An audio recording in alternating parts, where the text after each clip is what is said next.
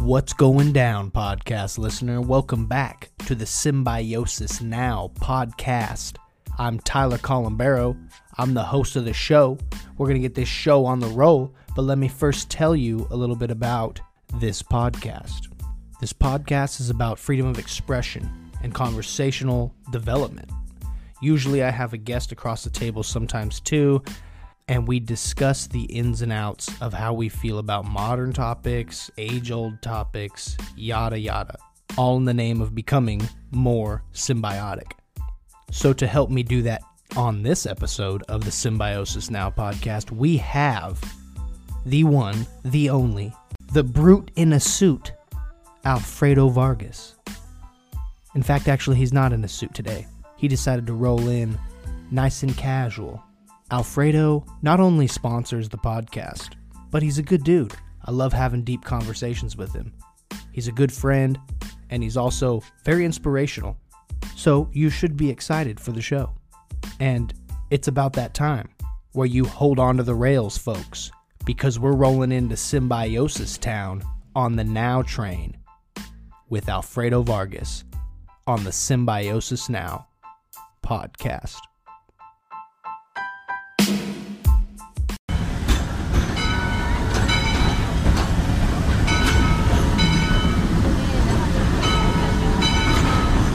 Hey man, so you're feeling a lot better?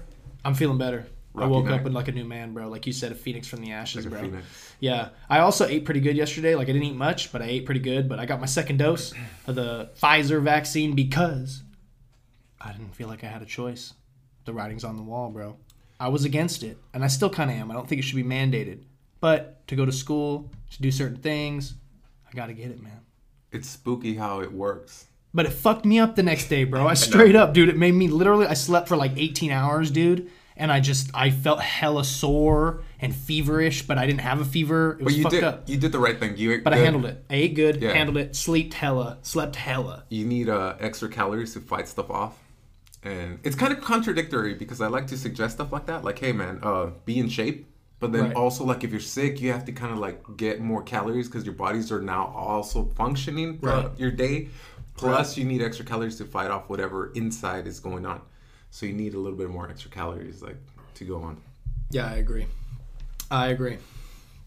But anyways, fucked me up. I feel way better today. You I look did yard good. work and shit and everything Yeah, today. yeah. Yeah, I feel like I got some rest, dude. You know what I mean? You look good. Yeah, when it happened to me, I felt achy. I woke up and I felt good.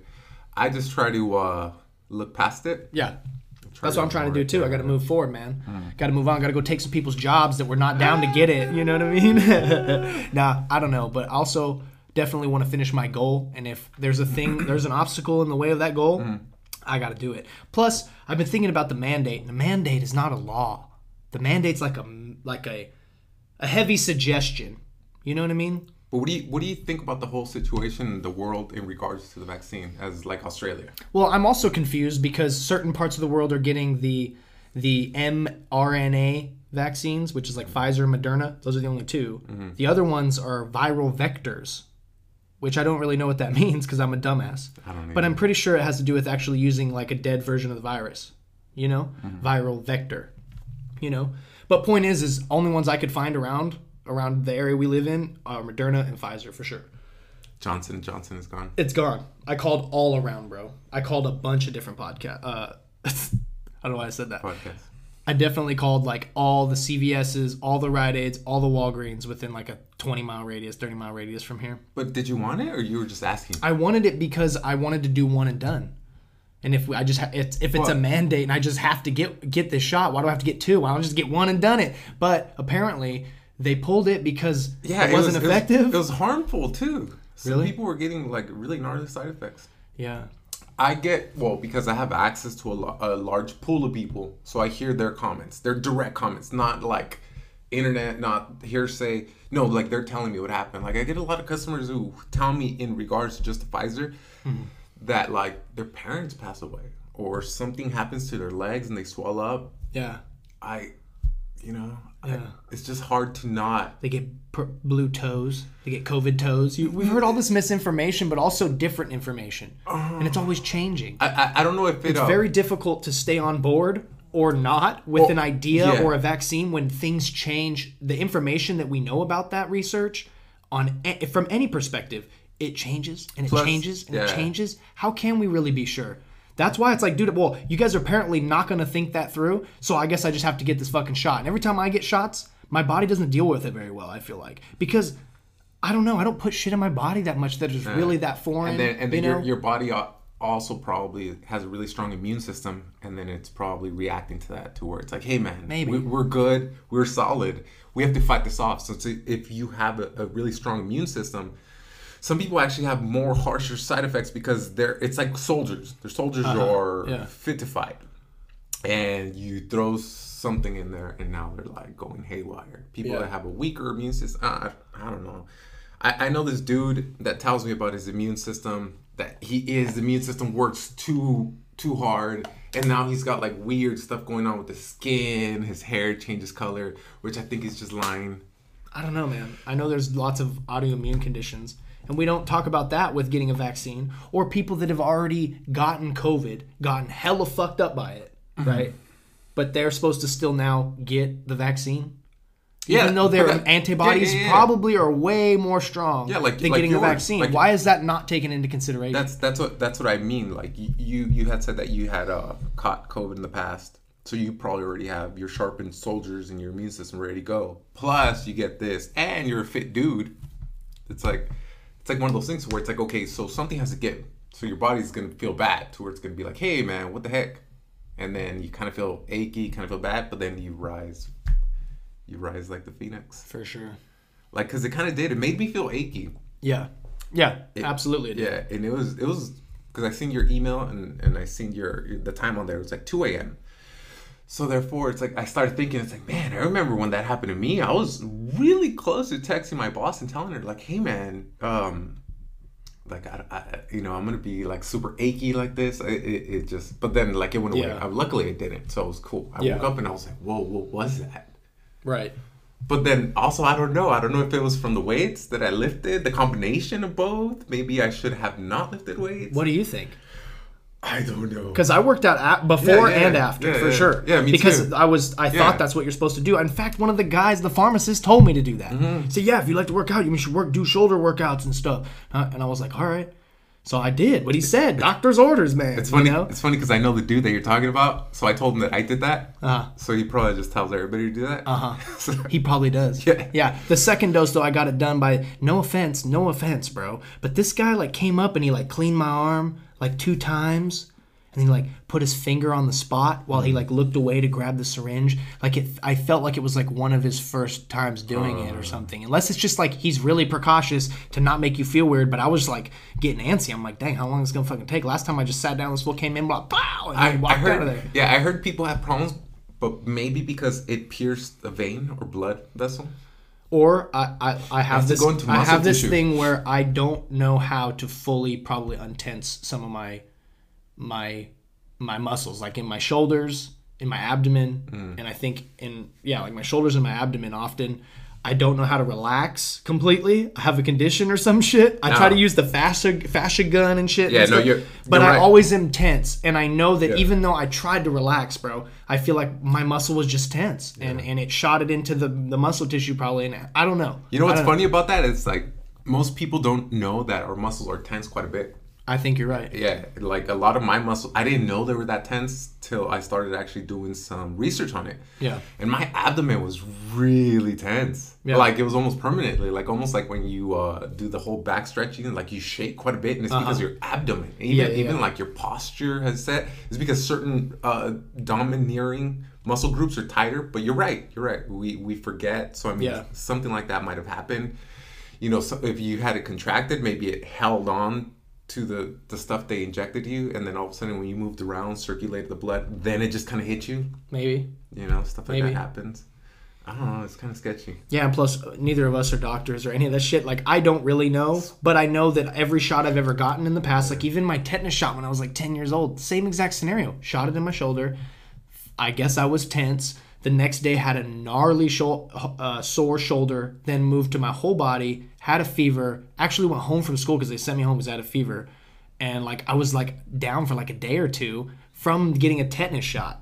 Like, I don't think that's supposed to make you sick generally. Like, you know, my body, I think, is just kind of weird, bro. And plus, over the last, like, 10 years, I don't even use a deodorant, bro. Really? Yeah, I don't. People are like, what? Like, I swear. I eat 3 cloves of garlic every morning, and I don't even wear deodorant, bro. Imagine the smells from under there. Yeah. The bacteria that are probably very healthy and in balance underneath my armpit now. You know what? But it still kind of stinks. But I'm cool with it. You know what I mean? Like, it's enough stink for me. But no one's ever been like, damn, Tyler, what the fuck? No, you need to put some deodorant on. You know, except for my mom. A large percentage of the world doesn't wear deodorant. Something like it's just us here. It's more developed. I feel like the reason why you would think like, oh, because I'm just super hippie and I don't want aluminum in my armpits and all these chemicals, which is part of the reason. But the most reason is because it would make me sweat more. Mm-hmm. So once I stopped using it, my armpits would not sweat like they would when I would use deodorant. Right? But it's just an example of the things I don't like to use and how my body's probably a little bit different over like a decade than most people that put on deodorant every day, use fluoride toothpaste every day,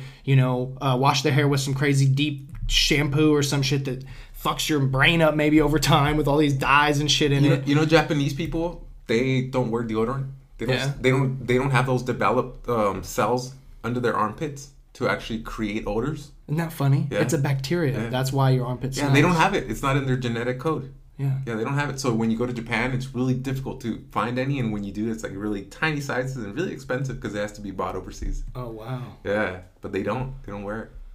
I thought that was interesting. So it's just an Americanized thing? Or it's all over the world, but it's just, I know for sure it's them genetically. Yeah. Which they don't have that certain thing in their DNA. Yeah. And they just don't smell. They don't smell. They don't cause body odor. That's what people always say. Like, imagine how much we stunk like 200 years ago when no one took a shower every day and stuff. And I'm like, I kind of think that our bodies would actually adapt to not smelling so bad every day. But is that a good or a bad thing? I don't know. I don't know. You know, I don't know. I'm not disagreeing with what you just said. Yeah, I don't know. When you go to Japan, you go to these onsen. So it's like a tub, kind of like spring waters, but it's hot. And it's segregated between men and women, so you're in there butt ass naked with them, with the dudes. With the dudes? Yeah, you're just naked with them. So they're okay with it, I guess. They're fine with being naked and being in a huge hot pool with them. Hey, and that's a norm. But it's like, I don't know if I would rather stink or have a small wiener. Like I remember I was walking around, I was like, man, you can't even see their wieners. Yeah, so you'd rather stink, obviously. Yeah. I'd rather stink. But, I mean, I don't know. Maybe. But the dude with the small wiener, did he have hella confidence, though? It was most of them. Did they have hella confidence, though? They were talking to each other, and it was weird, because they were walking, like, side by side. They're talking about your dick, bro. They're like, hey, that American dick's hella big. What the fuck's wrong? They were like, it was weird, because I've never been in a scenario where there's, like, they were walking amongst each other. They're, like, side by side, and they're, like, butt-ass naked, and it's like, what? They're just okay with it. They're just cool with it, yeah. It's just how they roll. Yeah, like I don't know. There's places in the world, like people are more comfortable being naked. There's nude beaches and all that shit. Why couldn't they be like about 3 feet apart, walking, next to each other? But they're right next to each other. Yeah, they're right next to each other. I don't know why that. I was like, why don't they give each other a little bit of space? Like, I get it. And then business. Maybe it's a really bonding experience. No, that's what it is. That's what I'm about to say. Like in business, like when you get into business with somebody. Like, let's say you had, like, this huge deal with the Japanese man. And so he flies you overseas, and then you guys are about to make $1 million or whatever business deal. And you're, like, all for it. You guys, on that night, would go to this onsen. And then you guys would get butt-ass naked. And then go to this, it looks like almost like a little, it's like a little tiny stool inside of that place already. But you take a shower prior to entering this hot tub. You have to be clean to make it to this hot pool. Okay. So you guys are like side by side with each other in a little stool, showering off, talking to each other, and then you go in there and then you just chill in the hot tub with him and just talk. That happens like every day. And that's how they get to know each other, to trust each other for business deals, basically? Yeah. Or do they just be like, we're both living large now, bro? Is it more like that? Well, everybody does it. Like, even, you would just do it. Like, even... Like family members. Yeah, even family members, you go do it in public places. It's like a big thing in their culture. Like to where like you just do that. It's just, and there's some places where it's like both sexes in the same place. Well, see, I could see that then more like, instead of just making fun of it, right? Like being like, dang, those fools' dicks are hella close together while they're walking. Like, it's more like they're just they're trying to actually connect on a human level. But since I'm right, to me it's taboo just because I've been conditioned to make that taboo in the States. Yeah, right? yeah. So to me it's like, wait, why is that? Yeah. Why do you think that is? And then when I went to Peru, right? So I'm about, my trip was over from being in Machu Picchu, the mountain peaks. So I was gonna wait for the train. I had about 2 hours, and I go to eat at this place to where it's already fixed with my whole trip. And I go there, they have my table. So I go to the bathroom, and I went to the bathroom, and then I just saw 2 chicks in there. And I was like, whoa. So I left, because I asked the bartender, I was like, hey, el baño, because they had to send me there. Yeah. So they pointed at it, so I went in there, and I walked out. I was like, these fucking assholes. They like... So I see 2 chicks in there, and then I immediately walk out. And then the bartender's like, no, it's bisexual. And I was... bisexual, yeah. Yeah, so I'm thinking like, what? Who's bisexual, or why would you even tell me? Like, but he's saying that the bathroom was a bisexual bathroom. Yeah. Like, oh, dude, and I was like, yeah, I can't. I'm not gonna do that. But it's a public. It's a public. Like, not a one single person in there at a time. Like, right? It's a bathroom. Right. When was that? Long time ago? No, like 3 years ago. Yeah. Like 3 years ago, yeah, and I guess both. Well, hey, but like that seems like that's more common in other places to just be like, hey, like just, Yeah, so it's a big bathroom in there. I think there must have been like 10 stalls or something like that. There's a few urinals, but there's chicks in there, man. I was like, yeah, I don't think they like. I have no problem, but it's like I don't think they want me to be in there. You think? Yeah. Or maybe it's just like a thing where like their culture, they just try not to do that so much, or are they all like, I don't know, man. There's an older lady in there, and it's like just out of respect, where it's like, okay, you know what, I get it or whatever. If they're younger, maybe they understand the whole thing, but I don't know. Like, this lady was probably like, maybe in her 50s or in her 60s, but it's like out of respect, I was like, man, I'll go whiz in the alley. Like, I'm not, let her use the bathroom. But I just thought that was like. Yeah, that's a trip, dude. But at the same time, everyone in the United States right now is trying to get everything to be unisex bathrooms and stuff. You know what I mean? So it's interesting because, like, go to Peru then. Like, you know what I mean? Like, there's places in the world that are like really apt to that. They culturally don't pay attention to it as much. It seems like you were paying more attention to it than, because every guy probably goes in there, whips his dick out, and takes a piss in the urinal, or takes a gnarly ass shit in the stall while there's some grandma on the one next to him going. And I think that they're more culturally like used to it, I guess is what I'm saying.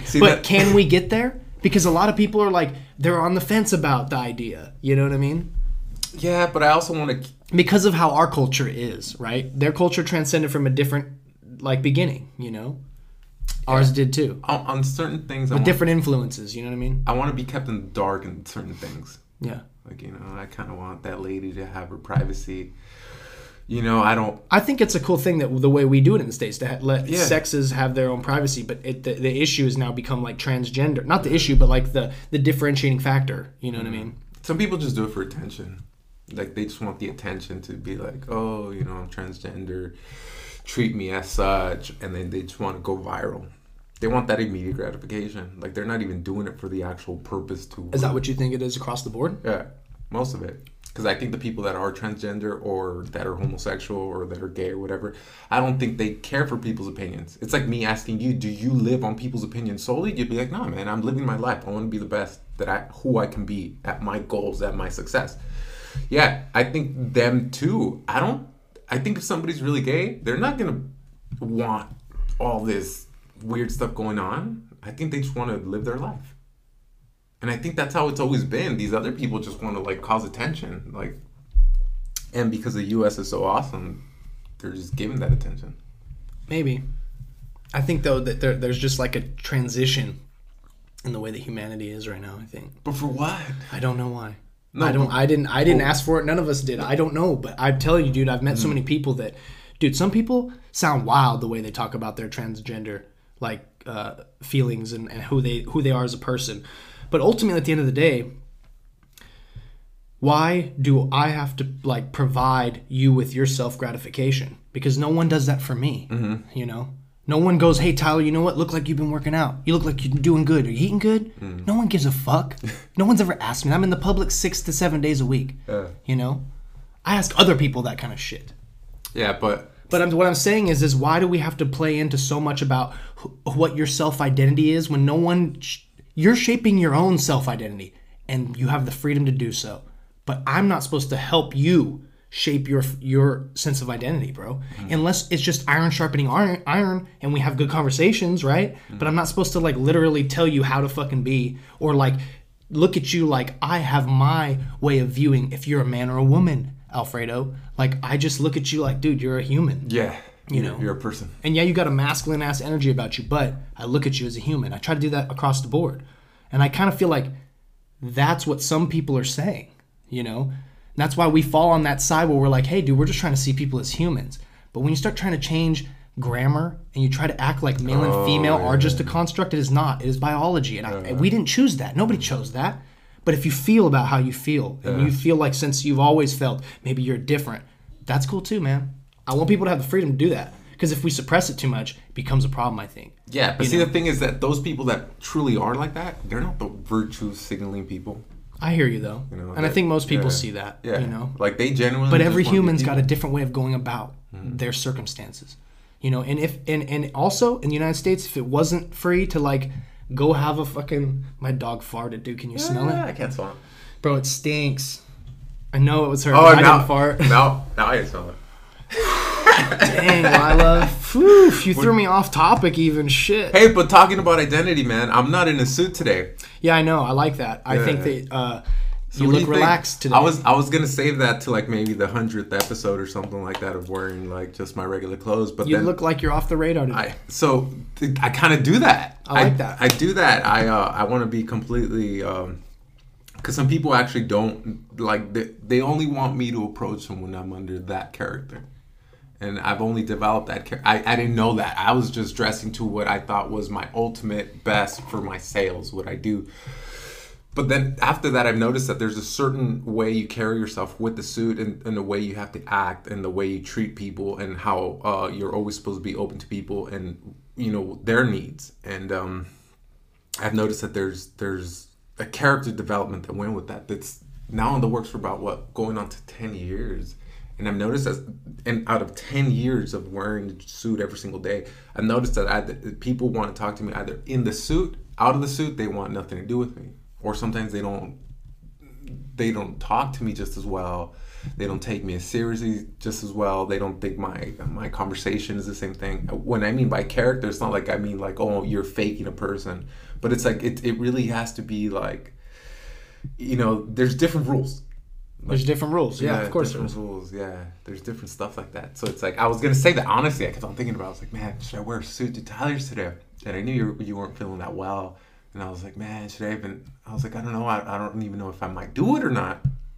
And, you know, depending on how you feel. And I was like, should I get into a suit? I was like, I'll save that for the 100th episode to be more relaxed and it'll be different. But I figured for the 100th episode or something grandiose, I have to be in a suit. Like, yeah. Hey, if you're trying to come back for the 100th episode, man, is what you're saying? Yeah. I'm down, bro. We got you scheduled in, bro. For the 100th episode, you got to be the person that comes on. But not only just that, man. I want to be in the suit, but it's like everybody a little bit. Like, you know? It's like, I'm going to... What do you mean, everybody a little bit? Maybe the 100th episode and have, like, we could do it and maybe you could I'll make Ray come and actually at least say something and then, like, we could do stuff. You mean talk about Ray Baladeras? He's got to come on. I'm telling you. Yeah, like certain things, man. Maybe, like, my mail guy, he's got some cool stories. Your mail guy? Yeah. He's really cool. I got a buddy that works for the mail company. Yeah. USPS. Hell yeah. They have some good stories. It's just it's grandiose, man. You're closing up on 100 episodes and you're doing really good. Nah, we're not there yet. We got to keep rolling though. I'm so grateful that you came through today. You're almost there. Like, it rolling, you know, I hear this from people when they say like, "Oh, I need to do this" or "I need to do this." Nobody does it. First of all, they don't do it because one thing is to do, one thing is to say, and then another thing is to do. What do you mean? What are you talking about? Elaborate. Or like they'll say like, "Oh, I need to do a podcast," but they don't know what effort and work it goes into it. Yeah, there's a lot of stuff to do it. So I hear that from everybody. Nobody does that I know except for you, Tyler. So yeah, it's actually a thing. Like, I'd like to meet other people. I want to go on other people's podcasts too because then I could shout out mine. I was telling Ray, I was like, "Hey, man." Because he kind of like started when he has one episode, he was just talking a bunch of like nothingness into like a little bit. It was kind of interesting. I watched it. But I was telling him, because he asked me, he's like, you should do something like that because you talk to quite a bit about people. And I told him, I was like, I would, but I jump into deep to everything. Because I see you, and then you have your school, you have your work, and you have this, and you have to maintain everything about the house. Yeah. I can't do that. I know, I'm exhausted all the time. No, do you see what I mean? Straight up, I'm just trying to make it all piece together. Yeah, bro. Yeah. And then I have certain hobbies, man. I like last weekend, I went to the junkyard. There was a car that was really similar to mine, so I was there all day just removing parts that I needed for my car. I was so stoked. And so I have hobbies. So it's like, okay, you have to... I don't want to spread myself too thin and then not enjoy it.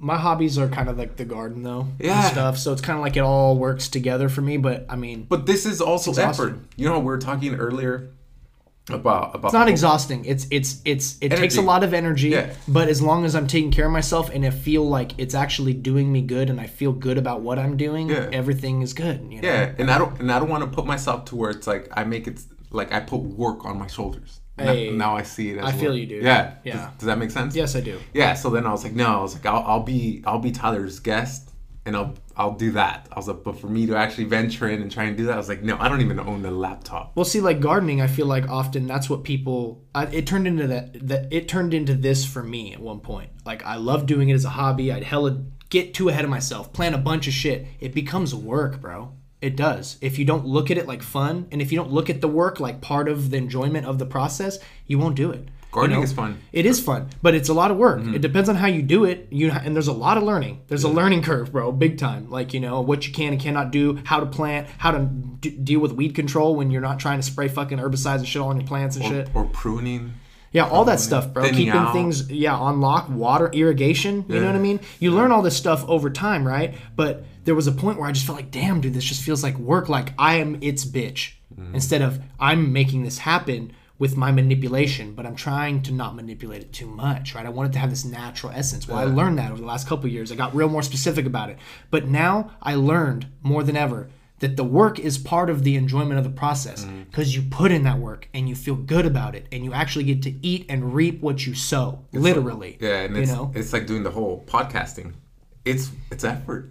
And even if not that many people listen to it, I like it. I have all these recorded conversations for me to look back on, for myself even, bro. Yeah, man. I even talked to the guys at the hardware store, and they haven't done episodes. And it's like, well, why not? Christian has, but I know. I've tried to have... Well, and Adam and Juan, they've been on one time, But most guys, I don't know why they don't want to come on. I think it's just like, it's a weird thing. It's kind of like a nervous thing. And I'm not paying anyone to come on. So it's kind of like, what's the incentive other than to like be on Tyler's podcast? You know what I mean? But see, that's the whole thing, man, to where it's like, there shouldn't be, there's, I can see it more being out of fear because it's a new. And it is a new. And you giving me a new. That's what, it's like, I'm an older dude, man. I'm 37. So it's like, there's a lot of difficulties come across of a new. Yeah. So it's really fascinating to like, you giving me a new. Yeah. It's one of those experiences where it's like, oh, I could do that? Yeah. I didn't know I was that important to do that. Yeah. You made me that important to actually come and do that. Yeah. It's irrelevant about money. It's the whole thing to where it's like, where else could you do something like this? Or, it's an experience. Yeah. It's like, to me, it's like, when they tell me, it's like, oh, I should, but Ray was honest. He's like, no, I'm kind of nervous because what if it, but I understand because even the first time we were talking about that, I was like, oh, that would be really interesting for me to actually do a podcast. But then I was thinking about, I was like, man, what if I don't know what to say? Just because I freeze. Yeah. Stage fright. Some people do, But then that's fine. We can take a break if that's the case. Some people, they come on, they get too fucking high on weed and they forget what they're saying. I even do that sometimes. But the reality is like, you just kind of keep it rolling. And I feel like that's life, bro. That's communication. You keep it rolling. Even if you go on a tangent and you go, wait, what was I saying? You can come back around. Does it really matter if you have to remember exactly what you were saying? I think expressing each other, maybe if we didn't have to do it with words and it be so exhausting sometimes, would be better. But people pay people to listen to them talk about their problems. And they pay them a lot. Yeah. Per hour. And you have to go schedule it out. Yeah. You have to maybe take medication. Not only and you that, pay someone to listen to you talk about what the fuck is freaking you out. Not only Instead, that, they don't we care. should do that with each other all the time because it is a very expensive thing, and the system is broken in that area. Yeah, and they you know don't what care. I mean? They don't care. And they're it's a job. Yeah, I mean, it's a job. they care, but they're just a job. They can't care too much. They have to have a disconnection from the moment you walk out that door. No, plus it's like, okay, so friends don't do that to each other. We remain connected somehow, right? Like so, even if we have a weird vibe, like dang, that guy might take his life or some shit. You know, when you see him, you go, hey, you doing all right, bro? I care about you. You know what I mean? The whole thing about that psychologist or whatever, it's like I really find it familiarized like with people that are like palm readers. Yeah.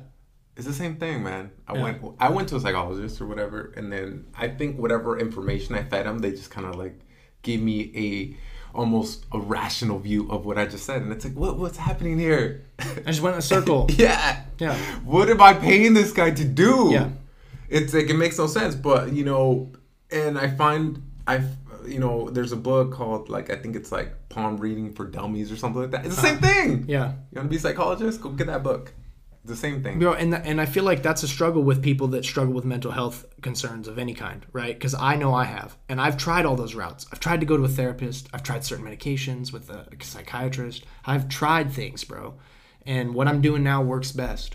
But I'll tell you, there was times where I was so desperate and people would tell me, well, you really need to try therapy then because you're not trying. You're not putting in the work, Tyler. Yeah, and it's like, yeah, but I have to go pay someone and I have to drive to Fresno because it's the only place my insurance will do it for. Yeah. So I have to drive to Fresno, make time out of my day, not getting paid. So I have to take a day off every week to go do this. That's my whole day is going to this hour session pretty much and then going shopping and coming back home, and then you leave there talking about all these problems, crying, and then, time's up.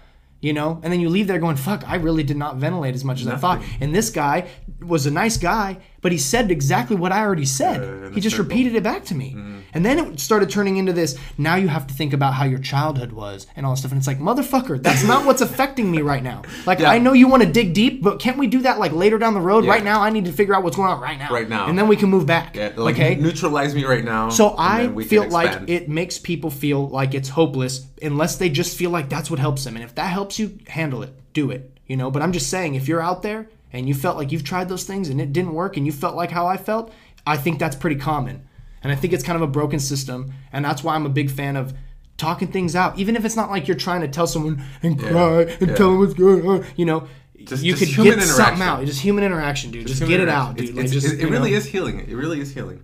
I've been, I've heard, I hear just about all your latest podcasts, and I hear what you said, and then you feel that well, and you're going through things, and and I understand because it's like I went through the same stuff, and it's not something that I had an answer to, or I can say like, oh, this is my problem. There's nothing I can say is my problem. Yeah. Nor I could say like, oh, I feel like this because I don't know what that feeling was. The only way I could honestly describe to it is like I wasn't feeling well. Yeah. I don't know what it was. Yeah. It took me a very long time to where I kind of forgot about it. I forgot about it. Now I think it was like kind of silly, but then it's like, oh, that's right. I was in that hole.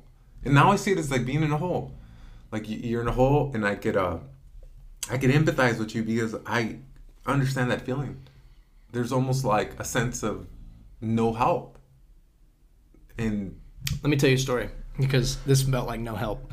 I was really depressed, bro. Right? I tried to talk to certain people. My wife, she would listen to me, but it's different. It's weird. Yeah. Like it's not weird talking to her. She's great. I'm just saying it's weird how depressed I would get and how I didn't know what I needed to help me not think about how fucking, how minuscule I am on this planet. You deal with such humbling things that you realize and you have to get over. You have to realize that like you're so concerned about how your life's going and how you got to, walk the line and all this stuff, but yet you also don't want to just act like it doesn't matter. You know what I mean? Mm-hmm. You have to live this fine line. The point is, though, is like, I remember being hella depressed, bro. I called one of those hotlines, bro, right? A fucking depressed I know which one you're talking about. Suicide hotline, right? And this shit was in Utah, bro, right? Yeah. Like, I didn't even know. And they're talking to me. And then this lady, like, she's like, Tyler, I need to know where you live. And I'm like, what do you mean? Like, I thought you were just listening to me for a second, please. Like, you know what I mean? Like, I just want to talk some shit out. You know what I mean? No one will listen to me. And I don't want to burden someone else right now when they're working and call them, hey, man, I need to talk about this right now. Yeah. You know what I mean? Which the problem with me doing that, too, was that I would wait too long to talk about what's going on with me. I didn't take advantage of the scenarios. Plus, it was 2020 where people weren't supposed to get close and have conversations. You're supposed to be socially distant, right? Yeah. Made me feel like alone, bro. So, anyways, I'm on the phone, bro, and all of a sudden the doorbell rings. And the cops are at my house now. Jesus. I didn't feel better. I No. felt terrified, Yeah. bro. I didn't have a shirt on. I opened the door. They said, "Hey, Tyler, come out here." They knew my name already. You know, it was one of the guys was someone that remembered me from high school. He was younger than I was, and he was a cop. And they're just talking at me. I'm sitting on the ground. I go, "Can I go put a shirt on?" They're like, "No, it's better if you just sit here." Yeah. So I'm fucking just sitting there, just been crying and shit on the phone. Yeah. And they're just standing there making sure I'm good, asking random questions that they're not writing any of these answers down, which is probably better. But then because someone from the county has to come out and give me paperwork so that way I can go to a therapist near me. So I have to wait outside for like an hour and a half just sitting there. Yeah. Super cold. Super cold. Yeah. Super weird. Did not help. No, I'm not saying they weren't aggressive, thank God, No, yeah. but it was not helpful. Yeah, it made me feel like, wow, this system is so broken to where I can't even talk. I can't even do that ever again, never did again. No, you know, and I feel like people have been in that scenario, I'm sure, and it makes them feel uncomfortable. And I'll tell you a story growing up. So I was a kid, right? And I was a young kid. I don't even know how old I was. So my mom never, when I was young, I don't know. I can't explain what she was going through, what she was not. But she just didn't want, like me, she didn't want me around. She didn't want me to be there. And I guess I acted up or something. And she was just tired of me. I don't know. Like, I don't know if it was because of, she dated different dudes. And she literally made me call the police department so they could just come get me and just take me forever. Her belief in her mind was like, you could do that here in the United States because she's Mexican to people that you just don't want no more. Like, oh, come get him. I no longer would. So then I was like, fine, I'll do that. It was so difficult for me to do that, Tyler. I thought that phone call would have been cool. Like I was just telling him, and then I'm telling him like, my mom doesn't want me. And then like as the words slowly came out, like I got so choked up. yeah. Like I was like, oh, like I can't finish these sentences, like these words. I just can't. So I was just crying to where it's like, it's like you're not wanted, and not just by her. Like you're not wanted by anybody. I had no other family, no nothing. It's like nobody wants you. Like, and when I said earlier, like my mom broke my heart. She was the first person to do that. Like, and then that was just forever. Like everything seems like a lesser degree on that. I'm cool with her now, and it's just because I'm older now, and I know that one day she won't be alive. So then it's like I don't want her to, live out the rest of her life knowing like, oh, I screwed up, or whatever. But it's like there's some difficult things, man, to where like you have conversations. Luckily, it's like the police department. They're like, you can't do that. Well, back then, like, I don't know, in the 90s, it's like, you can't just do that. Like, what do you mean? Go pick you up because she's... So they tell her, and they tell her, like, you just can't do that. And they pretty much just hang up. It's like, stop wasting her time. Yeah. So, I mean, I don't know if that made things better for me or not, but I mean, she just always never really wanted me around. I would always have conflicts out in the streets. Going back home, I told her I got into that fight with my sister's boyfriend's dude. That dude was about, 10 to 15 years older than me. I was 14 years old. He's like 30 years old. And then I ended up hitting him with the baseball bat. And that was scary. Those are scary scenarios that you live through. So it's like, there's problems out, in the world. The reason why Alfredo hit someone in the head with a baseball bat is because the guy was all methed out and beating up his fucking family. Yeah. And he felt like he had to because this guy would not go down. Yeah, he was highly meth. He broke the door to get in. He all methed out, dude. Yeah. He was meth raging, bro. He was on meth. Yeah. He was on meth. He at that time my mom's boyfriend, he was too scared of him. And then he kicked her. I remember he kicked her and she fell. She fell inside my little brother's kiddie pool, and she was holding my premature niece. And it was all bad, man. And I still to this day I get a visceral reaction from that because it's like, man, that's your family. There's another thing too where like this dude means nothing to you and it's just like a street fight type deal, and then you just go and you leave. But then it's like, but I remember that. And I remember this dude when he was when I was already in cuffs, he just kept on yelling at me. He was going to come back and kill me. So then I was like, oh, I'm so happy I'm going to jail. Because I figured it's like that distance. Yeah. That distance, you know, because I'm 14, I'm going to juvenile hall. He's a lot older. I don't know what, I could care less, if you know, whatever. I basically, you know, long story short, the chief of police, like, they let me off and, you know, scot-free. Because you were defending your family and yourself. Yeah, self-defense. But then the fear set in to where it's like, oh, he can't come back and kill me. Like, yeah, you know? I was like, what's going to protect me now? Like, now these people think I can stand up to this guy. And it's like, who's going to protect me? But nobody ever protected me.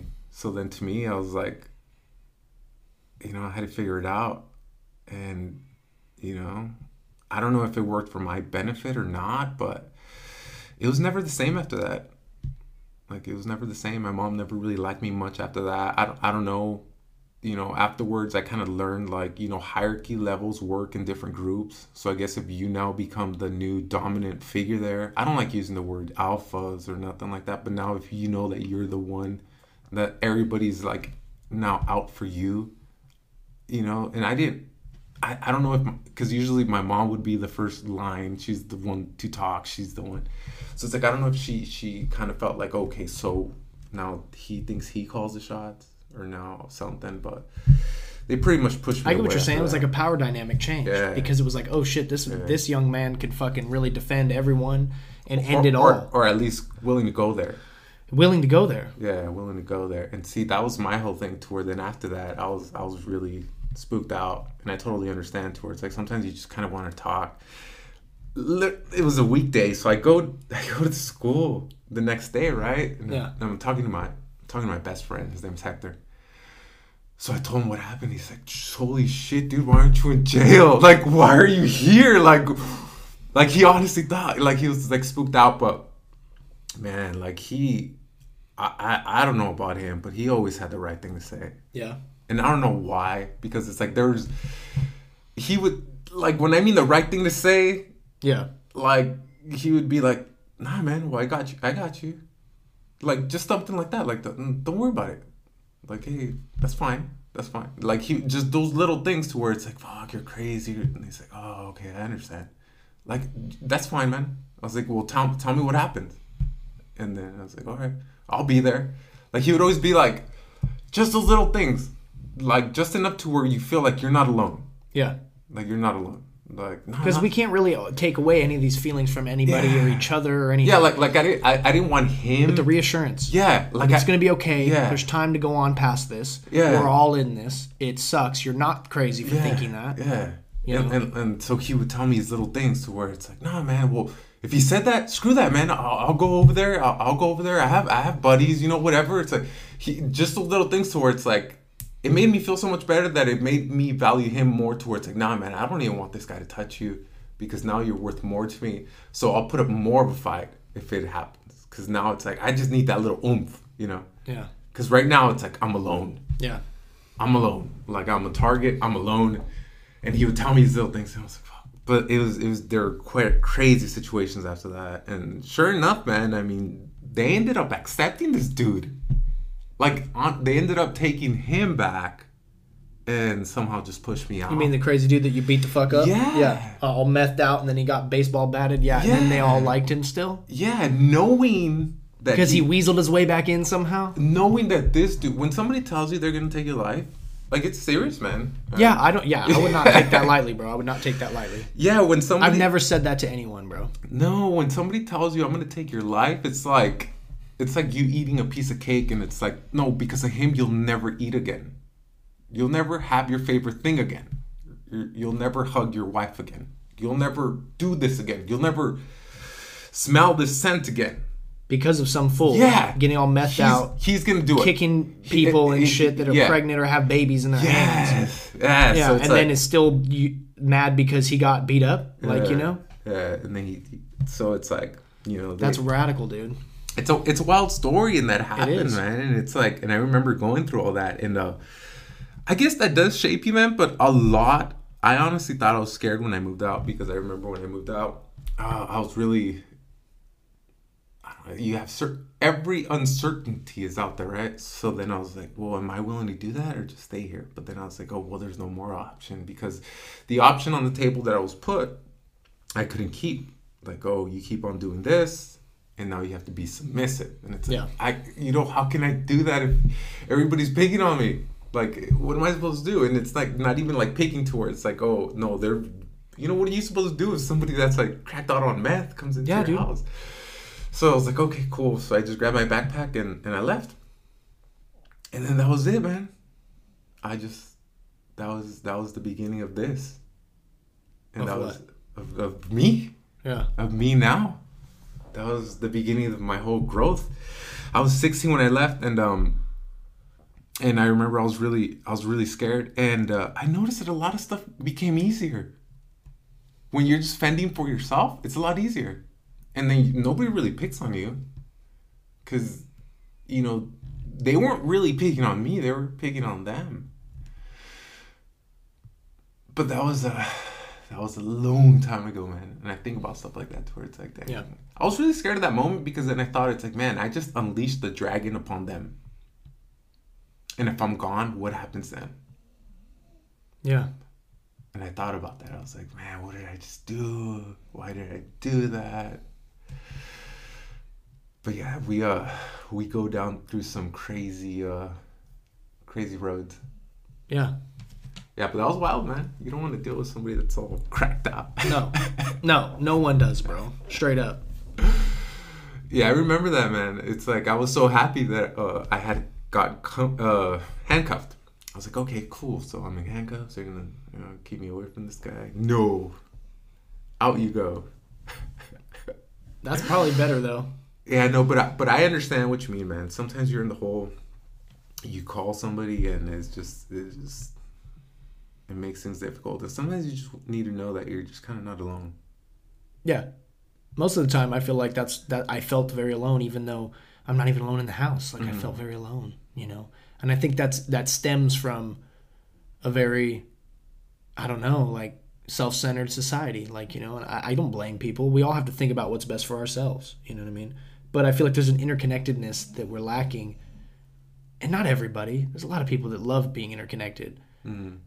But I just feel like around here, it feels very disconnected. Maybe that's the way I feel about it. But I feel like humans are supposed to talk about shit that's going down and not feel so distant, you know? And literally, we're socially distancing all the time, right? Like, we're literally distant. We're not physically distancing. We're socially distanced. The verbiage mattered. I feel like now we're all in our head. You could spend, hours on your phone just death scrolling down TikTok like people do, or Instagram or Twitter. People just death scroll. They're just looking for something. That's real time going by. And I feel like that when I do it, bro. I feel like, wow, that's real time going by. Even though I'll be all sucked into a video or some shit. See, the thing about stuff like that is, like, negativity sells the most. So that's all it is. So you're death scrolling. It's all negativity more than likely. Mm-hmm. That and ads. Yeah. Yeah. So it's like. Speaking of ads, we got to go to an ad break by yours truly. In 3, 2.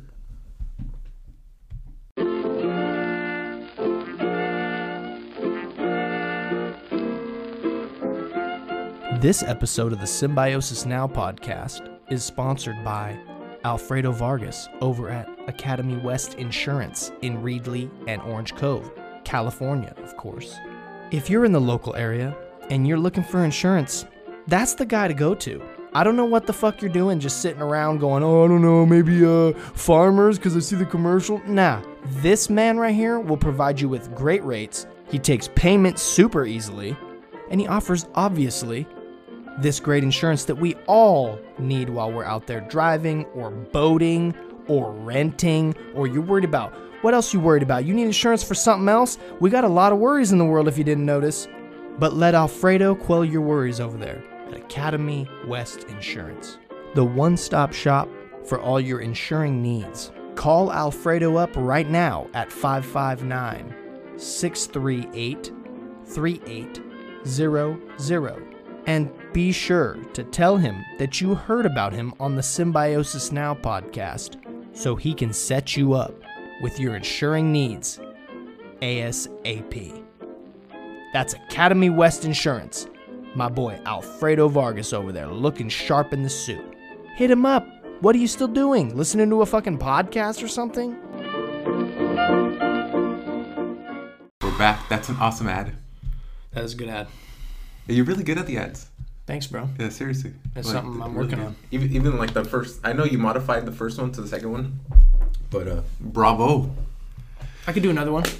You know, I mean, honestly, like even the first one you did was fantastic. The second one, I even like it. What do you? The one that you just ran right now. It says, "What the fuck are you doing? Listening to a podcast?" That's really cool, man. Yeah, I really try to like be clever. I don't know, but we were also talking about while we were playing that ad that you ate cannabis one time and you had a bad situation, like an allergic reaction of some kind. Okay, so I'll tell you the whole story. So this happened when I became single. So I was about, heading into my 26s. I was 25. So then I was like, okay, what's my thing? I was one of those people who were like, okay, I don't really, I don't drink. Uh-huh. I don't really do much. So I was like, what's my thing? Like, what's my thing? I mean, like, what's your substance to use? Yeah. What's my poison? Yeah. Pick my poison. So I'm out there. It's like I have to do something. There's liquor stores, and I see cool guys going to liquor stores. Like what's my thing? Like what am I gonna be into? Like am I gonna smoke cigarettes? Yeah. Like what am I gonna find in a liquor store that's 18 and over 21? That what am I? What am I supposed to do? So it's like, man, I really don't like drinking. I just don't like the flavor. I don't like the taste. I don't like the feeling. I like feeling at 150% when I work out. That kind of like leads me a little bit less. I don't become social when I'm under the influence of alcohol. Really? Antisocial. Yeah, man. Like still to this day. Till this day. Like wow. Like if I was under the influence of alcohol, I could not talk to you, Tyler. It's not because I don't want to. It's because I don't feel like I can give you 100% of me. If I can't give you 100% of me, man, I'm not gonna try. That's interesting. Yeah. Like I'm gonna be like, hey Tyler, I'm like a little bit drunk. How about I sober up and I talk to you some other time? And it's not like in a disrespectful way. It's just because I don't think I owe you a lesser degree to me to try to be sharing this interactions in every way with you. So it's like I can't, man. It makes me feel like timid. Like I don't know, but it really throws me off my A game. Because I like being outspoken. I like being, even to strangers, like conversationalist. I'll say what's up to people. So alcohol, like, is a depressant then for you? Correct. Depressant. Like it should be. Yeah. So it's a depressant, like quite a bit actually. Like I could not interact with very many people. I was actually talking to one of my coworkers that really helped me out at work not too long ago with this dilemma that I had. And she was asking me, she's like, so you don't drink at all? And I was like, no. I was like, it actually kind of like, I was like, if I were to see you and if I was like, I cannot say hi to you. I was like, I would, it's not in a bad way, but it's like, if I can't give you 100% of me, my interaction, I was like, I feel like I'm shorting you, so I won't do it. I was like, so I can't even do it.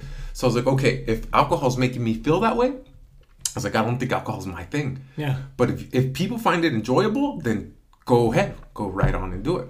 So then I was like, okay, maybe the next step would be what? Marijuana? So I was like, I'm going to try some cannabis. So, I tried smoking it. And out of what? How'd you smoke it? Like you rolled it up in a J? Yeah. Yeah? In a joint. And it kind of... Alone? Yeah. And you just lit up? Yeah. Your first time? Yeah. That's hard, bro. Fucking hard, bro. What the fuck? Yeah, so I go do it. Like, dude, don't lie. There's probably a lot of smokers listening, but you, listener, I'm sure that you remember the first couple times you smoked, everyone wanted to be together. Most people didn't want to smoke alone because they felt like it was a social upbringing thing, and some people be like, you get stoned alone, that's fucking down. Like when we were teenagers and shit. But I've been a stoner for a long time. Well, for me, it was like an experiment, man. Yeah. And I know that you're into experiments, so it's like you rule out the variance, right? So I figure it's like I'm gonna try it. I'm gonna see if I get it. Variable isolation. Oh, there you go. Mm-hmm. So big part of our life. Yeah. So I'm gonna rule it out. I'm gonna see if this makes me feel good. So, I bought some from one of my old coworkers. So he gives me the stuff. He gives it to me what looks like in a pill bottle. Uh-huh. Yeah. So I was like, all right, cool. So I pay him for it. And I was like, so what do I do with it? He's like, well, you could do. I was like, well, it's not in a joint, so I was like, well, I don't know how to make them into joints. I was like, I'll pay you. You join them up for me, whatever you want, and whatever. As long as I get a couple joints out of this. Yeah. I was like, whatever. So I ended up, this whole ordeal might have cost me like closer to $50. So like, I think for like 2 joints. 2 joints. Oh no, he robbed you, son. No, but that's fine. Whatever. Yeah. It's not a career. Yeah. It's not a career for me. So I was like, to me, it's like that's fine as long as I'm all taken care of and I'm cool. So he gives me the stuff. I go home. I wait for the weekend, and then I smoke. Yeah. But what if then at that moment I didn't, it's like, what is smoking? So you just lit it up. I just lit it up. I'm gonna blaze up. Yes. Where were you? I was at this house that I used to rent in Dinuba. So you were just alone inside or outside? I was outside. Like on the porch or something? Yeah, on the porch. So you're just like, yeah. And then nothing. Nothing? And then Didn't nothing. feel anything. And then nothing. And then the second joint, then nothing. And then nothing. And then nothing. That's interesting. So nothing, right? So then... Do you think that was because you were alone? Because sometimes when you go out into public, all of a sudden you have to act normal when you're not in your sacred home space. I had no side effects. Okay, that's interesting. I had no side effects. I felt no differently. It's like we just ate right now some Costco chicken bakes, right? I felt the same way. Like we had an instant, we ate, and now we feel the same. Uh-huh. So I smoked, and before and then after, and I felt exactly the same way. So then I was like, huh. So then what I do, I tried again the very next day. Did you inhale? Yeah. Well, I think I did. You gotta be like... Yeah, like really inhale. So I tried every various ways of intaking this air. But I think even if you didn't inhale, bro, if you puffed it in your mouth a lot, like you still get high, dude. Because you got that smoke in your mouth that absorbs into your gums. So I mean, I was touching with my mouth and breathing it in and out or whatever, but nothing. So I tried the next day. I bought some more, and nothing. So then I was like, huh. So then like a few months go by, and then one of my friends from high school... And you're still fiending for your vice in life. You're like, I don't know what makes me feel good. Right? So you're still like thinking about it? No. I'm not fiending no more. I'm not fiending. Yeah, but I mean, like looking, searching for that... Searching for that poison? Yeah. No, kind of, but I figured out that I'm really good, like, capitalistic ways. Mm-hmm. So some people don't find it correct. Like they think maybe, oh, you're money hungry, money driven, or whatever. But that's my vice. It gets you high and shit. Yeah. It's a journey. Yes, I hear you. So you smoked these joints, and then you had somehow ended up with like an edible of some kind. Okay, so that my second experience, I tried smoking it again, nothing. Third experience, I ran into one of my friends from high school. She smokes it, so then I was like, okay, so I'll get a tutorial from her. Yeah. What I do wrong, right? Yeah. So I get a tutorial from her. During that time, I had a roommate too, so he's there that night. And again, my best friend, Hector, he ends up living with me. Shout out to Hector, man. Yeah. It's crazy, man. We end up living together because now he's out and about. And I actually come back into the picture in my hometown of Salma. And I noticed that he's just living at home, still kind of like with broken heart. And I'm like, hey, dude, I'm renting out this place in Dinuba with empty rooms. I don't want you sleeping, in your mom's bed. Yeah. I was like, don't even pay me, just fucking... That's what's up. Like, do your thing, and I know you're gonna get back on your feet, man. And then we'll figure stuff out, and we'll grow together. Yeah. So he's living with me, and then we went to high school with this chick. So she comes over, and she has some weed, and she's giving us a tutorial. And I remember Hector doesn't he drinks. He drinks, but he doesn't smoke. He's like, man. He's like, why are you coming in here? He's pretty much scolding her, but telling, like, why are you just coming around, like, fucking doing degenerative things for this dude that doesn't even do nothing? Like, he's like, whatever. So we start smoking it, I guess, out of a Pepsi can. Yeah. So we do that, and she actually changes. So she smokes, and then she's like... super high. Yeah, like a high person would be. Yeah. I try it and nothing. That's so funny. I tried and nothing, right? I do the same weird. things that she does, and it's like nothing. So I was like, whatever. So then all sketchy out of a Coke can, bro. That was my first time too, bro. Straight up, everybody knows, man.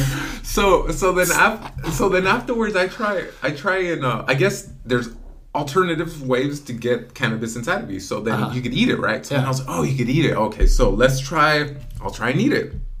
So somebody gives me, it's a muffin, and I guess it's laced with cannabis or whatever, and then they say like cut it in quarters or whatever. So then I tell my roommate, and I kind of like talk him into trying it out with me.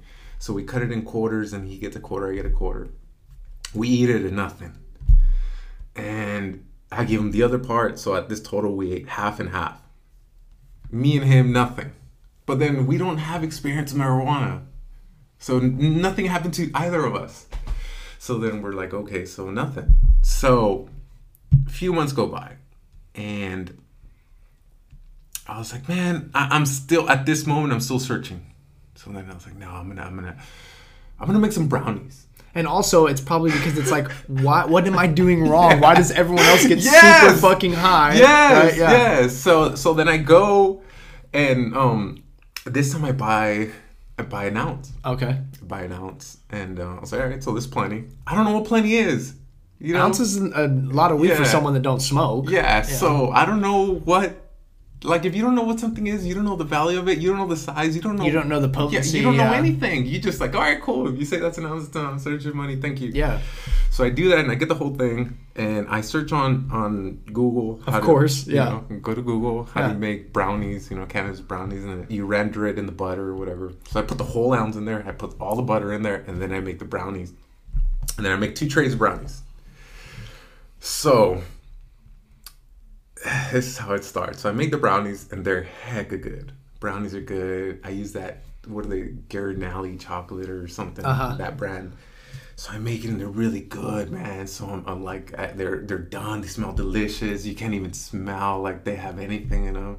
So I start eating some, and it's like, dude, these are delicious. They don't taste like nothing. And I'm thinking in my head, it's like, I've tried it a bunch of times. That was my 5th time. I tried it 4 times. Nothing, right? Right. So what's different this time? I'll just eat these brownies. Oh, and you know what? I missed out a step. On one of the previous times that I smoked, that time that I smoked out of the Pepsi can, I actually, she told me to maybe try alcohol and mix it together so then I'll get an effect from it. So I drank 2 Coronas. It sobered me up. That's so crazy, It sobered me up. The marijuana smoke sobered me up. It took away whatever drunk feeling that I had. All right, so then I was like, all right, so that didn't work. Pepsi can confessions from Alfredo. So then I go with the brownies, right? So I start eating the brownies, and they're so good, man. And they're so good. How many did you eat? Oh, okay. This is the thing. Because you made like a dozen, probably, right? I made 2 batches. Yeah. Oh shit. Okay. Yeah. So two trays. Oh 2 shit. trays. Okay. So this is the thing. So during my regular eating, I eat very low carbs. Right, so usually I'm into lean meats and vegetables. So when I eat something like confectionery or something processed, it tastes so good. I feel you. Yeah. So like when because you abstain. Yeah. Yes. Yeah. So this is, to me, it was you actually get high off the sugar. Yes. Yeah, dude. So this stuff was like indulgent. Yeah. Like you're eating the brownies. It's like, oh my God, this is so good. So like, I don't have a sense for what's in them, right? So I just eat it, and I'm eating, and I'm like there. So it's like, yeah, I'm there alone. It's like, I remember it was Friday. I was like, yeah, it's like cheat day Friday, whatever. Yeah. But to me, it's like, well, I don't work till Monday, so I have all the week. I figure, okay, if something happens, I'll be okay by, whatever, tomorrow or Sunday, I can recover, whatever. So I eat them, and I was like, yeah. So then I take down a tray, right? So I was like, a whole tray. A whole tray. So I'm still hungry, right? So then I was like, yeah. So I get I open the fridge, I get some milk. You ate the whole tray without milk? Yeah, so I get the second. I'm telling you, man, when you abstain from sweets, I feel you. Yeah, when you abstain from sweets, you could take it all. Like, you'd be surprised, like how much junk your food body you just goes into a fucking sugar coma the next day too. Yeah, and it's funny because when you don't take very many carbs throughout the days, I'm surprised how veiny, like vascular, you get. Oh yeah. Like I noticed all my veins pop out even more, and it's like, I was like, dang. So I'm feeling like super pumped up. I was like, yeah, these brownies are delicious. I'm getting nothing from whatever's in there. At this point, I'm so high from the sugar and junk food that I don't even care if I get, whatever side effect from whatever the cannabis butter that I had made. I was like, I'm into the junk food more than I'm whatever. Right. So I'm drinking some milk, put some ice in the milk. I'm like, yeah, this is life. And it's getting closer to like 9 p.m. It's like, so I'm there at the house by myself. And at this point, I'm already living in the country with my roommate. And he comes in, and it was like, I remember it was closer to 10. And he was like, he had been working all day. And I was like, hey, man, try these. I made some. I made some. I put some weed in them, blah, blah, blah. And he's like, no, man, I had a couple beers. I have to work in the morning. He's like, I have to go to sleep. I was like, all right, man, so go to sleep. And so he goes to sleep. And then I'm in the kitchen just having a good time, savoring everything. And I eat the second tray. And I was like, well, fuck. I ate both the trays. Everything's gone. And you put an ounce of weed in there? The whole ounce. Okay. So about maybe like two hours go by and I hit the wall. Like seriously, like when I mean hit the wall violently. Like I don't know. It's like you rocket off to like a different. Well, the Did you see the Green Goblin? The only thing that I could tell you that I saw, that I can tell you like visual things that I saw is like, you know, Slinky, the Slinky toy thing. Yeah. I felt like my eyes were like Slinkies. Oh shit. Yeah, like my eyes were like popping out, but I couldn't open my eyes because the room was just spinning. Like I had vertigo. I had spinning. I couldn't get up because my balance was completely gone, so I couldn't walk. Yeah. I started gagging violently, like dry heaving. You didn't throw up? I couldn't throw up no more because I had digested it. Wow. That's the only food I had gotten. And because so it went through you, it went through me because especially because it's highly processed stuff. And then it's in your large intestine now, and it's absorbing all that shit into your body. Yeah. And because that's the only thing I had. That's what they say about mushrooms. Like if you eat a lot of mushrooms on an empty stomach, it hits you very hard. So, you know, same thing with drinking alcohol, right? On an empty stomach, it hits you very fucking hard. And that was bad. I couldn't walk. I couldn't get up. I used to. My bedroom was a really big bedroom, and I used to have like a sectional couch in there and my bed. And I remember I laid down just because I couldn't like muster the energy to make it the 2 steps to my bed. I got super, super sick. I tried vomiting just so I can get it out of my stomach. I couldn't throw up. There's nothing in there. Yeah. There's nothing in there. I couldn't throw up. I felt really bad. All of a sudden, my body was really, really achy. Like my joints hurt a lot. Like it was really weird. Like flu symptoms. Exactly like flu symptoms. Like I had fever. I was nauseous. I had vertigo. I couldn't walk. I couldn't figure out how to open a door. All my strength was gone. It was a horrible experience. Horrible. Yeah. I wasn't better till next Thursday. So from Friday till next Thursday. What? Friday to Thursday. You just slept? No. Like I had to go to work, and it's like it was such a drag that I had to go to work. Oh, you just felt hella lazy and tired and shit for days, huh? But not only that, I kept on getting like fever, and I kept on like getting really sweaty. What the and fuck? I kept on like dry heaving throughout my workday, and I would like try to hide from my customers a little bit just because I couldn't function in front of them. Do you think it's because you had a sugar overdose though too? No, my body can handle a lot of sugar and stuff like that. It's just, I don't know, man. Well, obviously it was the stuff in there and it caused a huge reaction, but I'll never attempt that. Yeah. It was just horrible. It's just for me, not only that too, it's like, irregardless of what happens to my body, my injuries, I still work out every single day at least one time. Yeah. So it's like working out for me that second day, it was so hard, difficult. Huh? Yeah. Lazy, huh? Felt like your body needed to rest more. Not so much as lazy. It's like I like if I would get up, I was getting these reactions to where it's like I would just like intensely try and vomit, and I couldn't balance. And like a lack of motivation, kind of. Oh yeah, super, like drive. Super, yeah. All that was out the window. It's just that I was literally not well. Yeah. Like my body just didn't want to move. I just couldn't move. That's a lot of fucking pot brownies to eat, dude. That's a lot. 2 packages. That's a lot, dude. 2 trays. Yeah. Even if they're like not that potent, that's a lot of fucking brownies to eat. Let alone with cannabis in them, you know? Yeah, but see And it's weird because it's like if you smoked a few times and then you ate this crazy amount, somewhere in the middle is probably where you feel all right. But like, how do you know that line, right? Other than experimenting, right? Yeah. For me, I've had different experiences, like, you know, but that shit's radical, bro. I've heard things like that too. And I've seen people freak out on cannabis. Yeah. I've seen people pass out from taking a dab, which is like wax concentrated cannabis, you know? Yeah, like my heart was like always pounding for that whole time. Yeah. From Saturday. Because, well, I mean, from Friday evening, like from 2 a.m. where it all started all the way to like maybe Tuesday or Wednesday is when my heart rate seemed like it went back to normal. because it was always just like super pounding. Yeah. And I have a really slow heart rate for some reason. Huh. Like I'm always floating around, I don't know, 40 something. And I heard that's not normal. Huh. So, and I think I have like 57 or something at a resting rate. Oh, So that's good. I don't know. Yeah, when they told me that, and they kind of spooked me because they're like, "Oh, something's wrong with your heart. You're at 40." It's like that's why you feel like always like. I was like, "What?" Nah. But then I was like, "No." That's interesting though, because like you brought up working out, and you tried to work out, and you didn't have drive. Like I smoke cannabis before I work out, and I work out hard. That's just me.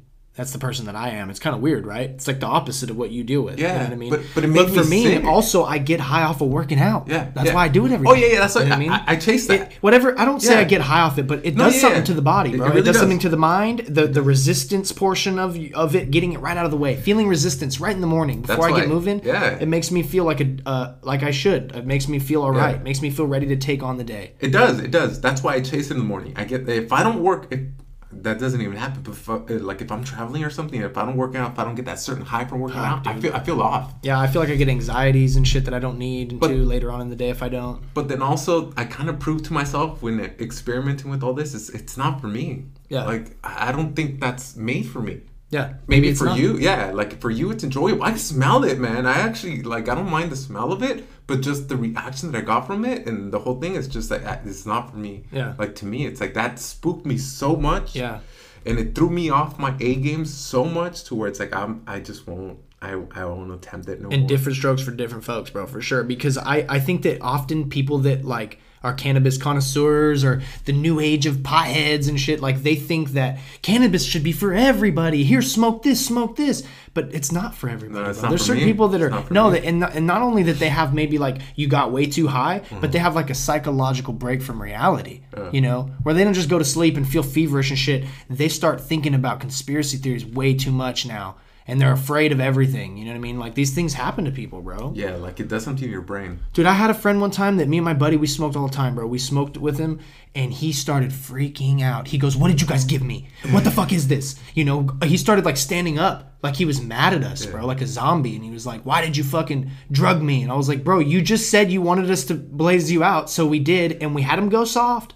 He just started freaking out, bro, and he's like, fucking rocking back and forth and shit, all nervous, his eyes, and he's putting his head down and shit, having a bad experience. I go, "Bro, what if we go get pizza? Will that make..." He goes, "Pizza?" I go, "Yeah, let's go in your truck." You know what I mean? So we drove around, we drove to get pizza. As soon as he started eating pizza, bro, he felt hella fine. He felt hella tired, but he was like, came down, he felt calm, he ate hella pizza. I felt poisoned. But he was mad at us, bro, and he felt poisoned too. And I've been around other people, many other experiences where that's happened, bro. I mean, I didn't get aggressive or nothing like that, and it's like, I felt poisoned. I felt like if, Well, you were searching for your poison, bro. That's what you said. Jesus, man, that was a horrendous experience, man. I remember that. But you know what? If that wouldn't have happened, I'm kind of glad that happened, because I don't want to know what or what if, I don't know. What if I would have kept on searching and I didn't actually find the stuff that I like? And then I was like, okay. But then I was also really confused, man. I'm telling you, that's when I became single. And prior to that, I was always living for these chicks. Yeah. And that's not living. If that's not what you wanted, and I was kind of like making an excuse, like, oh, my life depends upon them. It's like, oh, and then I don't. Like, you go and then you feel kind of like, okay, now I need a purpose. So then I want to pick a poison. And I'm glad that happened, because then it's like, oh, you know what? I'm really into, like, listening to audiobooks. Yeah. I love that. Yeah. I get a rush from that. I really like working out in a certain ways that maybe is not conventional, like to certain people. Yeah, and I really like that. Yeah. And I really like that. And I find it enjoyable, and I get a high too. And it doesn't make me feel kind of trashy. It makes me feel better A game. Therefore, I interact with people better. Mm-hmm. So it's like, I figured out indirectly a way that it's like, oh, okay, that's not my thing. And then I'm okay with people doing it though. Mm-hmm. Like, by all means, it's like, I'm okay with everybody doing it, because if it brings them a joy, I can see why they do it. I think that there's a very common recreational point of view to look at cannabis, but then there's also the medical point of view to look at cannabis. And I think that certain people that seem to smoke it a lot and are functional and okay, I kind of feel like it's probably medicine for those people. They use it how they use it.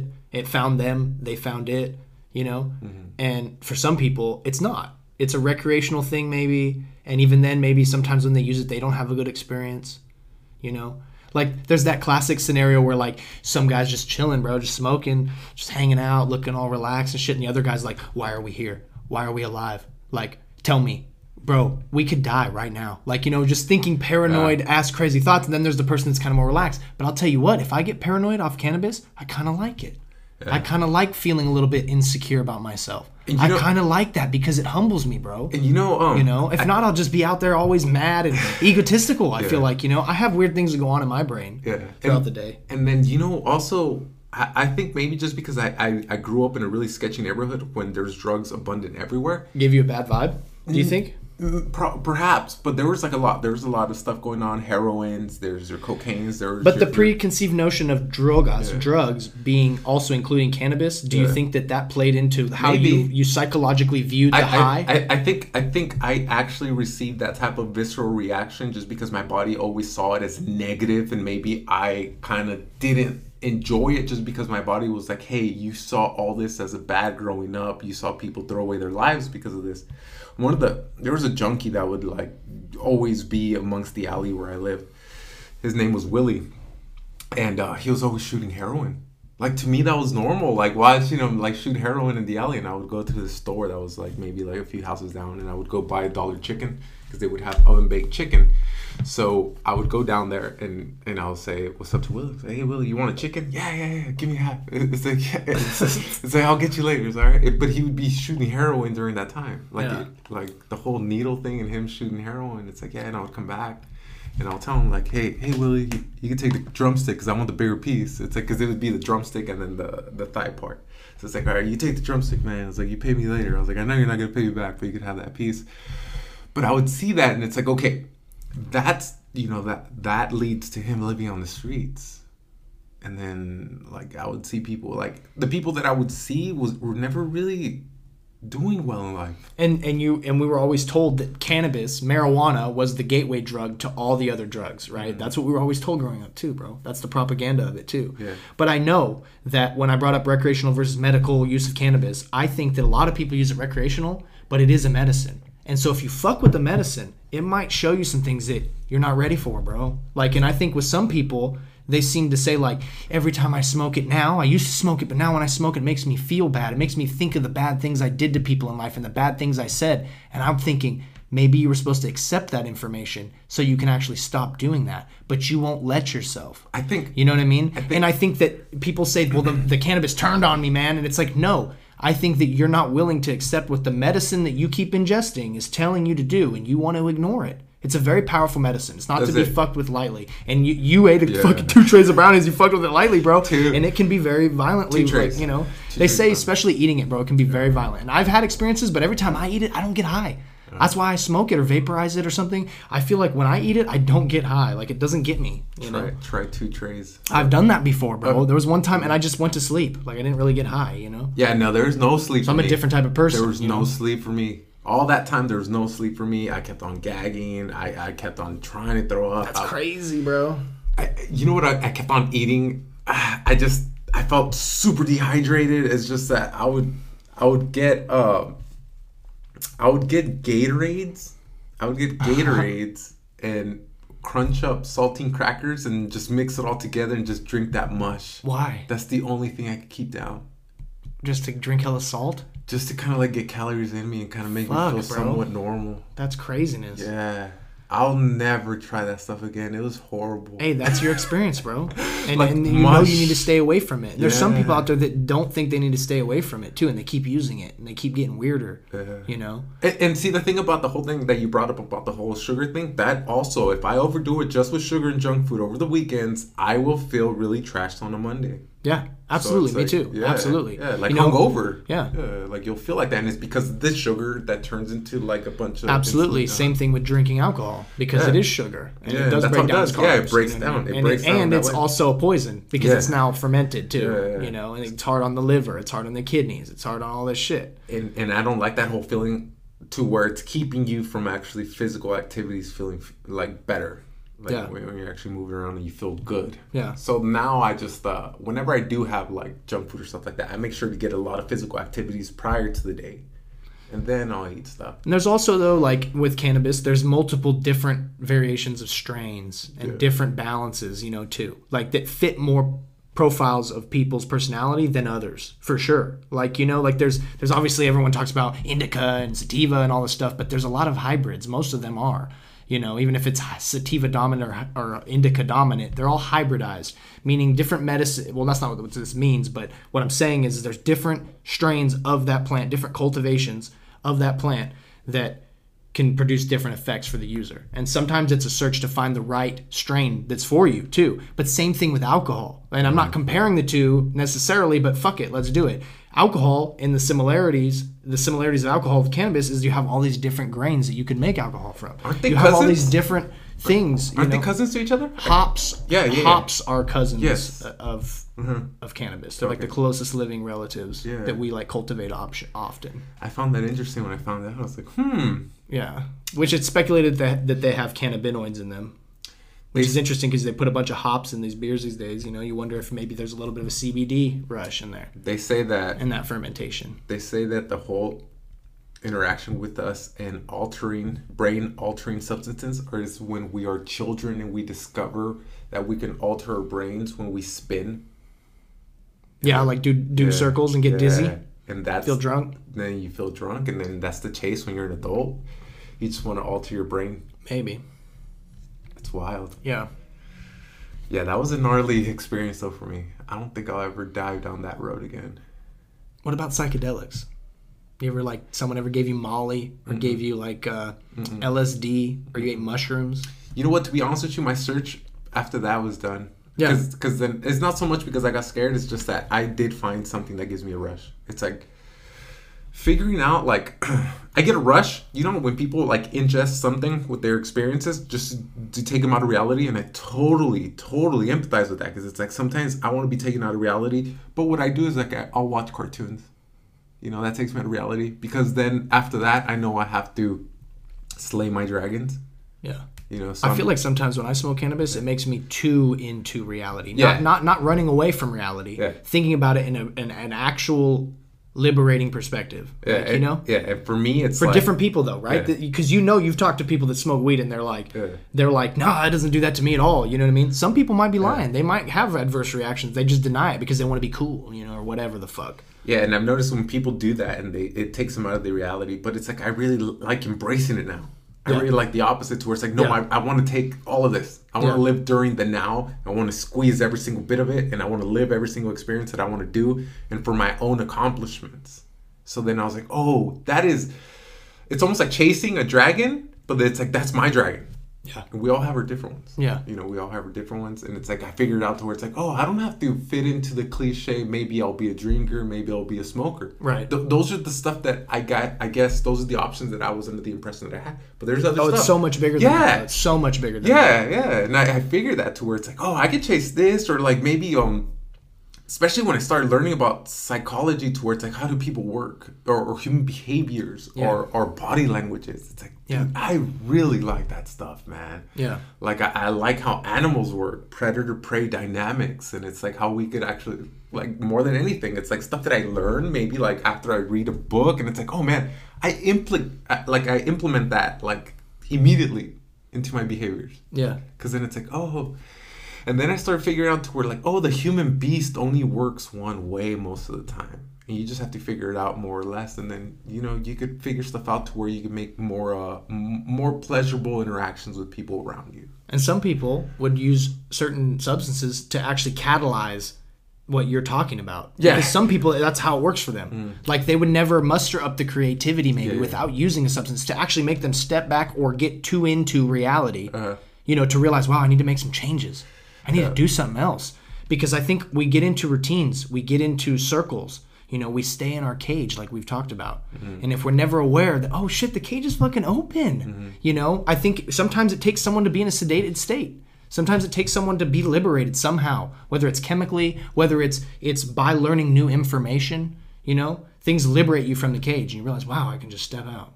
That reminds me how I said earlier, let's say somebody was robbing you, but then they finally came to that thing to where it's they're robbing you, but you're the last client, to where it's they tell you hey, I don't have to rob no more people. You are giving me the last amount of money and then I'm done. I have goals. But then they don't even act like that. It's like human behavior almost tells you by default that person's just going to keep on doing it and frivolously like spend the money on their own failure. To want more? Yeah, just cause. For no reason, just cause. Yeah, but desires, right? Yeah. Desires like play a huge factor because like if we didn't get so attached to a lot of our desires like people do, like I do, like we all do. We all have desires. Maybe we would not go down some of these bad paths because like, you know, if you say imagine like someone that gets hurt like bro in high school playing football or some shit, doctor gives them oxys. Before you know it, bro, they're banging fucking heroin in their arm for all we know, dude. You know, that shit happens a lot because they start taking these, they can't get off of them, they start buying the street version of it, eventually gets into black tar, gets into some heroin, they're banging their arm or some shit, and they're dying, bro. And it's why? What changed? You know, that's an example of drugs gone wrong. But that's a crazy pharmaceutical grade type of substance that gets handed to people and then they don't even wean them off or any of these things. These are the paths that people can go down with substances, right? So it should fear us to use substances of any kind. It's not to be taken lightly. Anything that we use as a chemical alteration or new information is not to be taken so lightly. I see and hear stuff like that, right? People take their lives. I hear huge stories like that, and to me it just fascinates me because it's like, man, I can't see myself. I don't have that type of addictive personality on a certain thing to where it's like it will take my life. But you're less sensitive. People like me, I feel like, are more sensitive to those kind of things in life about feeling like not where they need to be, or this disconnection that feels this void that can never be filled, and people decide to like go down extreme routes. You know, me, I found myself feeling dark and heavy, but choosing the better route. Because I've seen people choose the wrong routes, whatever you want to call wrong, where their life becomes a total mess. The CPS is involved, bro. You don't have their children anymore. They're addicted to meth and heroin and Xanax and whatever. You know, I'm like, dang, I'm not gonna be like that. Never gonna be like that. You know, I don't get the whole thing behind CPS though. Like, I know a couple people that work for them, and they're not the best of Samaritans themselves. So how can they pass judgment? Yeah. So that I don't understand that either. Yeah, it's an ugly scenario. Yeah. Yeah. It's like, what's right and what's wrong? But you have a lot going on, Tyler. I don't know why you feel down and out. No, I don't right now. I don't. I've been there. Yeah. I've been there. And I can empathize with people's downhill spirals. I can empathize with it because I felt like that. But I chose different routes. But I could see if I chose a different route, I'm glad you feel better, man. A terrible place. Bro. Yeah, I'm glad you feel better. Because I know that shit feeling, man. Yeah. It's horrible. Yeah. Like, to me, there was just no... I don't know. There was no nothing, I guess. That's the only way you could just explain it that way. There's just no feeling. There's no, I guess, sense of feeling. No sense of living. There's no...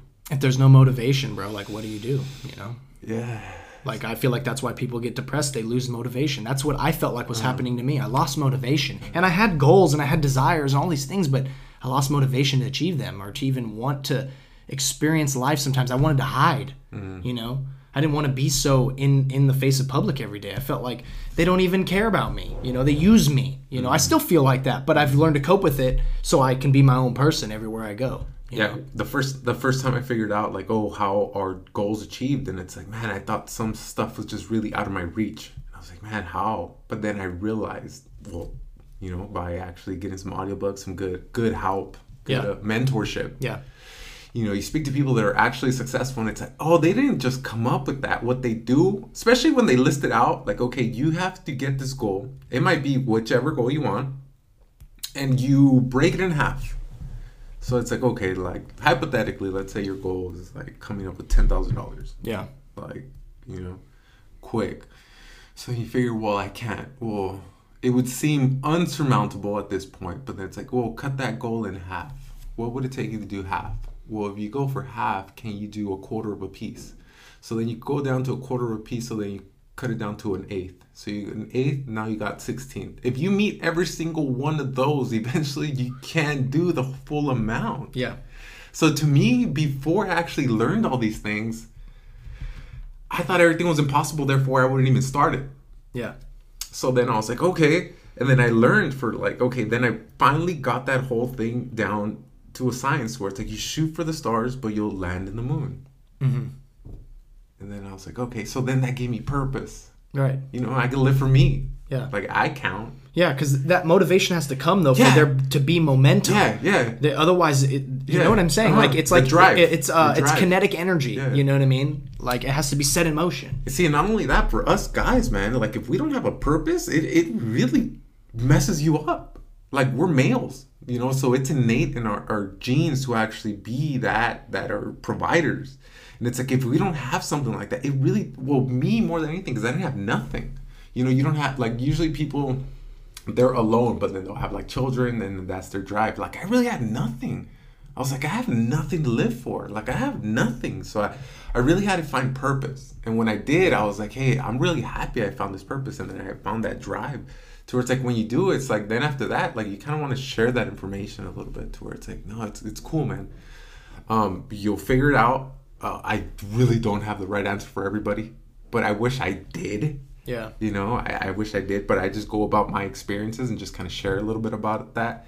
And then, you know, people will march on. But you're right. It's that whole momentum to where, like, you get that started, the whole train starting. Yeah.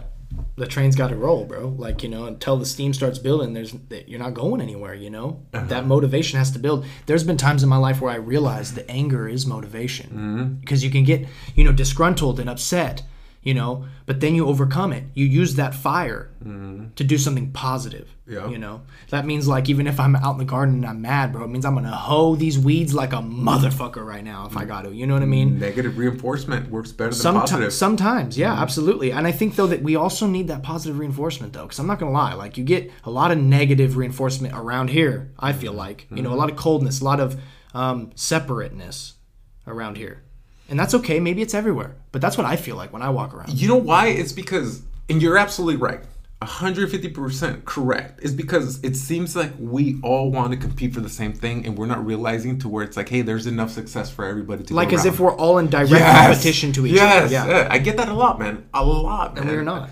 I get that a lot. We don't have to be deduced to that kind of primal instinct. Yeah, I get that a lot. Like, a lot of people actually try and, like, say indirect things. They'll tell me things, and then literally, like, they always try and put me down to where it's like, why do you even do that? Why? That's not gonna work. That's gonna be, and it's like, cool, man. Well, when you're doing it, you know, you can try it. Yeah. Yeah, you do it your way. Like, you try it your way, then I guess I'll try it your way too. But I guess if you're shooting for my failure, then fine. I'm under the impression there's many people out there that are already shooting for my failure as it is, and that's fine, because the world will do that. But yeah, the thing about it, it's like we all in general, I don't know why, and I say we in general just because everybody, I don't, you know, I wish their success is abundance, man.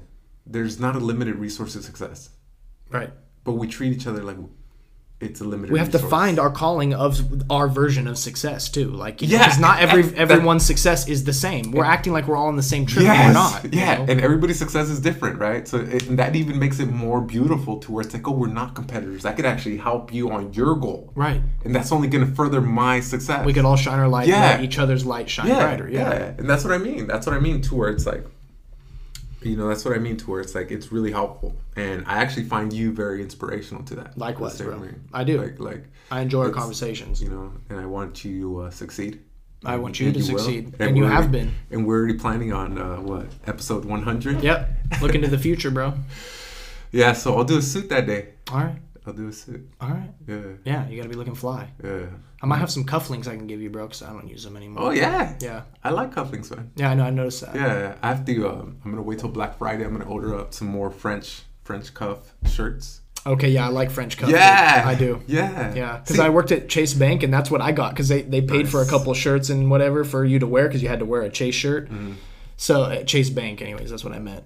But anyways, I got those, and I had the cufflinks and shit, and people would say I looked fly, bro. I had the man bun, I had long hair and shit. Oh yeah, yeah, dude. That's really a look, man. Like a soccer player look. Yeah, that's really cool. That's what I would be doing out there. Yeah, you know, for my work, for the company that I work with, nobody dresses up, and they don't care. Yeah, what do they dress like? You know, some of them do. They'll do a business casual, but you know, it's rare. And the thing about it, it's like the company that I work for. It's like if you're not gonna make it anywhere. Like, it's really difficult anywhere in the company that I work for. It's like you pretty much don't want to succeed if you don't succeed there. You have every opportunity. You have every opportunity. So it's like, I hear a lot of complaints, but they don't try, or they'll make excuses where it's like, oh, you do that because of that, and it's like, is it, or is it because of what I have done? That's why I therefore do.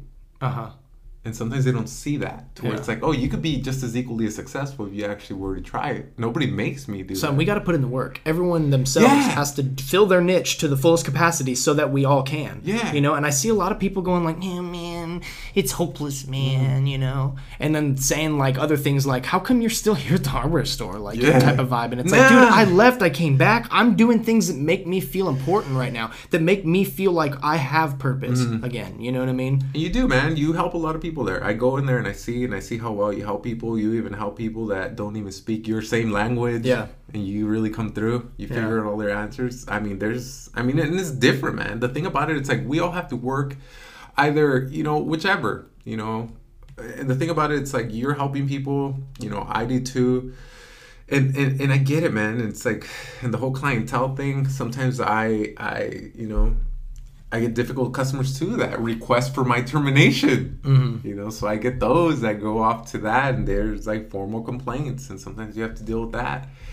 And it amazes me because it's like, it's upon their own mistakes, Dude,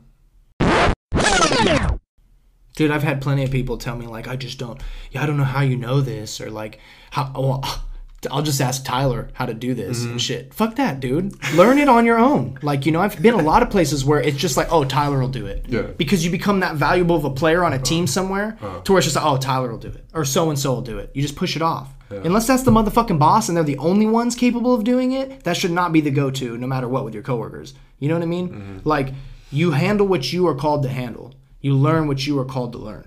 And if you keep on just ignoring what you're called to learn, you'll never learn. Like, I feel like people keep asking me lately, you're still going to school? Like, what were you going for again? And it's like, why? You don't even remember what I'm after. So why the fuck do I care about your opinion about if I've achieved that goal or not? My goal has been slow going because, one, I took a bunch of classes apparently I didn't need to fucking take because counselors fuck you over in JUCO. And second of all, I'm actually in no hurry to achieve my goal because I'm actually learning and retaining the information that I paid to go learn for. Plus, you're staying on track. Yeah, and you know what? It's like some people went straight out of high school, bro. Went to 4-year university, did it, got out, and they're probably working at jobs just like fucking mine. Some people, they went on, dude, hats off to you, bro, dude. But, a lot of people moved back home. A lot of people are just doing their thing, working at a job that probably doesn't pay that great, may not have benefits. Some people doing way better than I could imagine. Some people exactly where they should because they always put in the fucking work.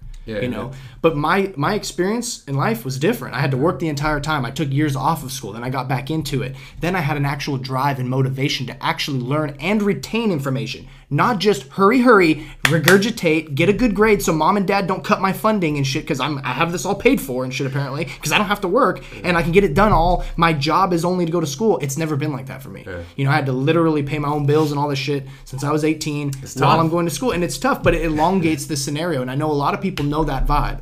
I remember when I but it makes it that much more sweet when I achieve my goal because it's like I really feel like I went through the struggle and an elongated period of time, and it means something to me. And it's honestly, not just a rite of passage for me to get a job because I have a piece of paper that I sucked dick for 4 years really good. You know what I mean? Like, no, I actually went through the struggle, retained the information, and wanted to learn the entire time. And you know what? To be honest with you, and this is in regards to the people who might even tell you something like that or come off that way, is because these are the same people that think it's competitive for success, and it's really none of their business what you may or may not achieve. It's like, I can tell you honest-handedly, like openly, that I'm constantly failing, but I'm not telling you that.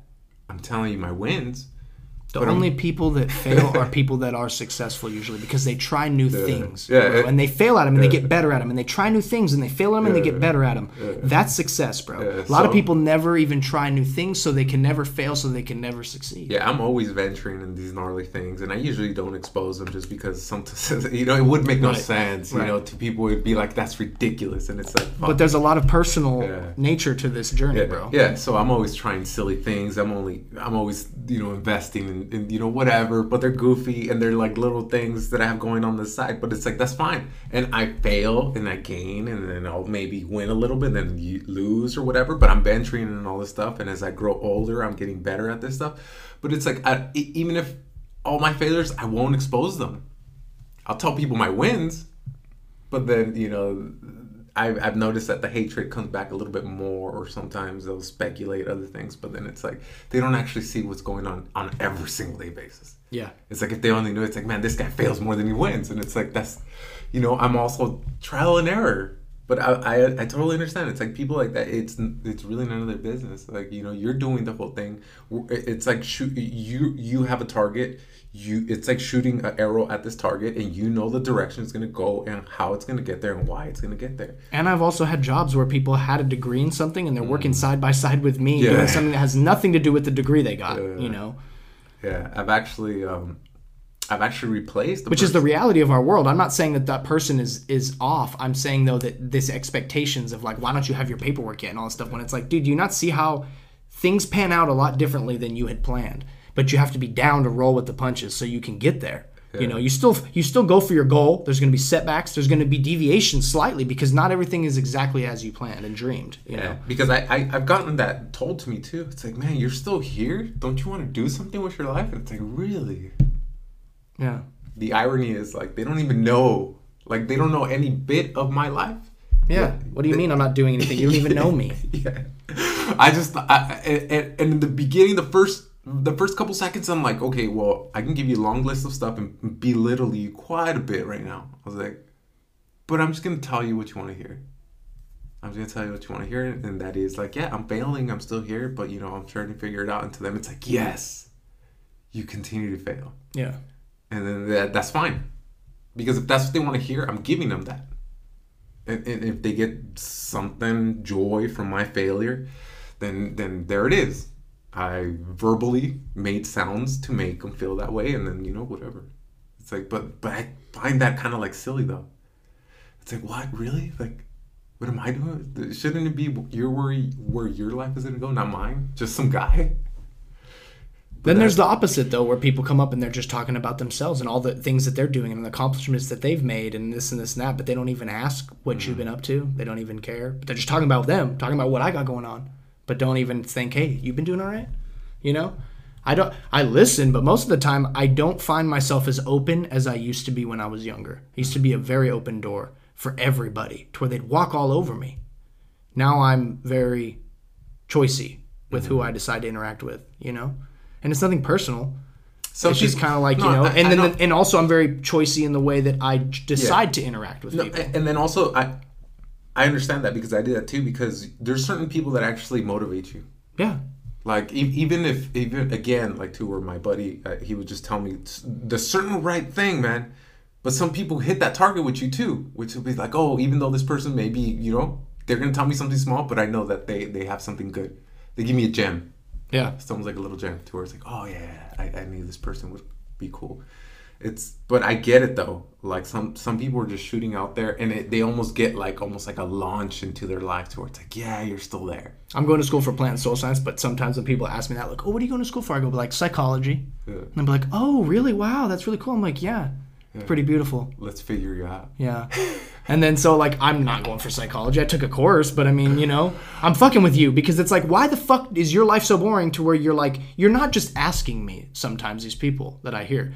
They're kind of belittling me, or like thinking like, oh man, he's behind. You better get going. You're getting older, kid. And it's like, dude, you think I don't wake up and think that about myself every day? The struggle is real, and the journey is still going forward. I'm putting every foot before the other every single moment. You know what I mean? Yeah, it's not slowing down. Just because you come to maybe the hardware store and you see me like a few months later, it doesn't mean that goal is out of the picture anymore. Right. It's only been a few days. It's still underway. And people, I mean, just saying, generally when you're a young man too, like, a lot of people give up on their goal after a couple years of trying to search for it, because they realize, dang, I'm not even close yet. They just abandon ship. I'm still on my goal, bro, like elongated period of time. It's because I'm very interested by certain things. Yeah. And I find a lot of people to not be interested by some of the things that we're expected to learn. And it's just regurgitating information to look good and get that piece of paper, and then go do the same thing at a job that'll pay you more. I really like Robert Greene, which is my favorite author, The 48 Laws of Power. And then there's a lot in that book of information. It's a really long book, man. I wouldn't recommend to read it. I would recommend you to hear it in the audiobook version, just because it's a huge book. And it's really good how eloquent it's put in the book, how he says it, but they pretty much lay it out as how to live in a court system with multiple people. And it's really good because it gives you insight of people's psychological behaviors and gives you a lot of examples, especially with dealing with people, especially in public. I do really well in public, and it's for the same reasons because I've noticed that. Because sometimes that'll happen to me too, where it's like they'll tell me that, and I know they're actually like they're searching for like a little way to kind of like poke at me, like, oh, let me get this reaction from this guy. And I know that's what they're looking for, but this book really tells you how to like fuck with them a little bit, like turn the energy around. Yeah. Or sometimes just kind of like almost like you're a bullfighter and just like kind of like, you know, move out of their way, have them kind of like pass you by. Yeah. But then kind of like still like poke at them to where like, no, I'm still interacting with you. Yeah. Like, tell me more. Oh, absolutely. Tell me more. Yeah. Like a lot of people think that book is evil, man, but you know. Did he also write Masters? Yeah, Mastery. That is a good book because I started listening to that on audiobook for a while, dude. It's a very good book. That's an amazing book. That's awesome. But I've read all his books. 48 Laws of Power, The 50th Law, he co-authored with 50 Cent. I also have The Art of Seduction. That one's a really amazing book, man. Art of Seduction. The Art of Seduction, it really, like, for men, young men, it really lays out the rules on how courtship works in between how women will seduce men and how you could be a seducer and a seducee and become attractive. So a lot of people actually, like, they'll see the attraction as like, oh, between a chick and a dude or whatever. I was like, no, it's how you attract human beings in general. Yeah. And how courtship works. Yeah. You know? So if you can make somebody fall in love with you, you can sell them something.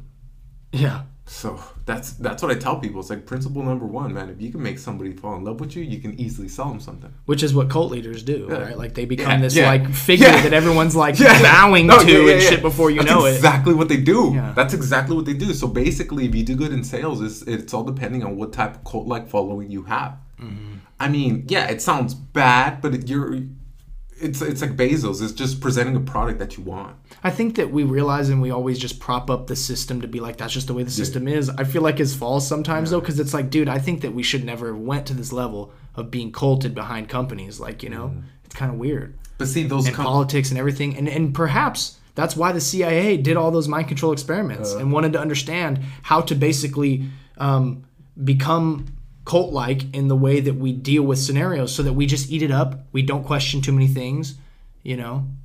Yeah. I think governments in general, they work better because in society, trial and error, as we started expanding from being the ape thing into like, I want to say when the whole royalty started, the demographics, that we were better off under a government of structure. Than a queen? Yes. Yeah. Yes. And royal society. And I guess the whole thing between hunters and gatherers and you're on your own, I think they developed a systematic development to where it's like if there is a governing body, the longevity of the people, it would work out better. And that's why we have government till this day. Right. You know, the whole struggle now is between like, you have socialist people or, you know, communist people, China, that we never got around to talk to. So you got, you know, communist people, or we got like the U.S. But I think in longevity it would work better than we would just be on our own. Because if we were just be on our own, we'd just be all killing each other. Yeah. It would be that. I get what you mean. Yeah. So there has to be this cult type of like hierarchy, essentially, implemented into real time. I think. Right? Because otherwise we might not follow any authoritative rule.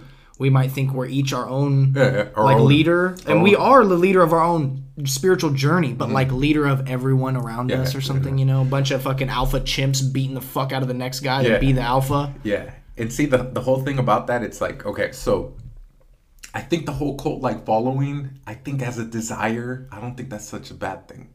Because what if you're desired that much? Let's say you go viral. If you had a good fucking leader, I could see it. But if the leader wants you to drink the Kool-Aid and kill everyone, no. And I feel like some of our cult leaders lately in this nation have been kind of up that alley of drink the Kool-Aid. Comply. Don't question this. Do this. You know? And I find that to be ugly, for sure, bro. But I get what you're saying. Like, it's not always bad. If you have a good leader, if you have good leadership in that hierarchy, then everything would be all right, right? Like, everyone would fill their niche. Everyone would feel secure. They wouldn't feel like they're being trampled on in any way or whatever, you know? Well, I think there's two things. Governing bodies, one, cult-like following is another. I see it as two different things. What the government does, and if they say, oh, do this and don't question it, I finally highly wrong. If you want to follow some guru and drink your own stuff, then do it. But what I'm trying to say... Then do it. But what I'm trying to say, it's like, okay, like let's say you become super awesome, right? Super awesome. And then people will just want to follow you and give you all their money or whatever. You choose not to kill them because you choose not to kill them. But I mean, there's a lot of success that can come from like you knowing how to develop a cult. Like they actually have that. They have this book again. You know, how to make a cult or dummies. You know, whatever rules to make a cult or rules to propaganda, and they teach you how it's done. But then you follow the rules. You know, for your implementation. You use them for your rules of implementation for success. You're not necessarily going to use them for evil and have people kill themselves. Yeah. You know, and I find those types of things interesting because then you could implement them in a positive way. Well, it totally makes sense though too, because we evolved from being in little tribes and cults and basically, you know what I mean, doing weird pagan things, burning things at the stake, doing these weird things, bro. And we're now like modernized, but those parts of us are still in us, you know? And I think this is how it plays out now, where we look to people to tell us what to do, you know? On Twitter, you literally follow people. You have followers, you know? Yeah. It's kind of weird. It's almost literally cult-like a lot of things. That we can either be successful or outcrowded too. See, the whole thing about that whole online stuff is because since I got out of the whole internet, like about maybe like 10 years ago. You mean like you're off social media, you don't fuck with all this other shit. I don't do all that. So I always think about the whole predator-prey dynamic. So to me, it gives me a clear mentality of things. And I see how people's behavior is and how they get that dopamine rush to where it's like they hear a ping or they get like a, you know, whatever. They feel like as your brain lives in a reality where most of the brains that are on the phone and connected to the phone and social media so much is like on a virtual space. Like your brain is in a virtual space. Yeah. And I see them and I see less of their attention. I see people sitting in front of me like for 2 minutes, and within those 2 minutes their phone goes off maybe 4 times, and it's like, man, that's a lot of information. But a lot of the times it's like, man, these people aren't even paying attention to what interaction that I'm having with them, which is legal matters. Yeah. They could care less, but then you could just be like, hey, sign here, and it's like a check, like a blank check. Give me all your money. But no, I mean, in a sense, yes. That, and they're not even paying attention to what I say or do anything. But it's that whole thing, man. And I was just telling my brother this too, where it's like, hey, in life, a predator does not just hit a herd like willy-nilly, you know. It knows its target. It waits till they go into chaos. It already knew its target from the beginning before it ensued its, you know, pursuit behind this one animal that already knew before it even started. Yeah. So to me, it's like, I want to be that one that sits on the sidelines, and then it's like I'm watching everybody scramble. And it's like I see their social behaviors change, and I see their brains just kind of like go off into a different reality. And they know that I'm not in that same reality, so that's like, to them, they ask me certain questions to where it's like, okay, I know why they're asking me this, and I understand why. But it's like knowing this whole thing. But it's like, sometimes I feel like it's sad, but then it's also, it's like, well, it's my gain and their loss, and they're doing it to themselves. I hear you, man. I feel you. I feel like I never really look at life like a predator. I kind of look at myself like a symbiote, you know? Like the intermediary, like the guy that will bring two groups that disagree together. Like the lion and the zebra? Like the peacemaker, bro. That's what I feel like I've always tried to be, you know? That's what I've always been after. You know? So I see that, though, and I see people's abrupt behaviors, and I look past it, and I go, whoa, we got to get along, though, here. Like, I'm not about ready to get in a fight, you know what I mean? I'm not about ready to let these two dudes that I know maybe get in a fight or an altercation or something. I'm going to try to calm the fuck down. I'm going to make fun of myself in the process so y'all laugh because I'm not picking on either of you fucking assholes, and then the situation usually will come lighter, you know? Yeah. I was always about that kind of mentality more than, like,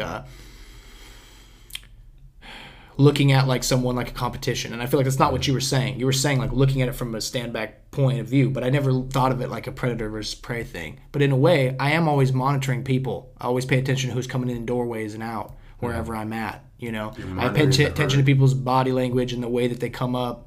You know, shit. I mean, like at the hardware store, like how many customers come up, I can't tell. I assume they speak English, and then they come up and I say things in English, they don't respond. So then I speak in Spanish right away. You know what I mean? And then there's a response.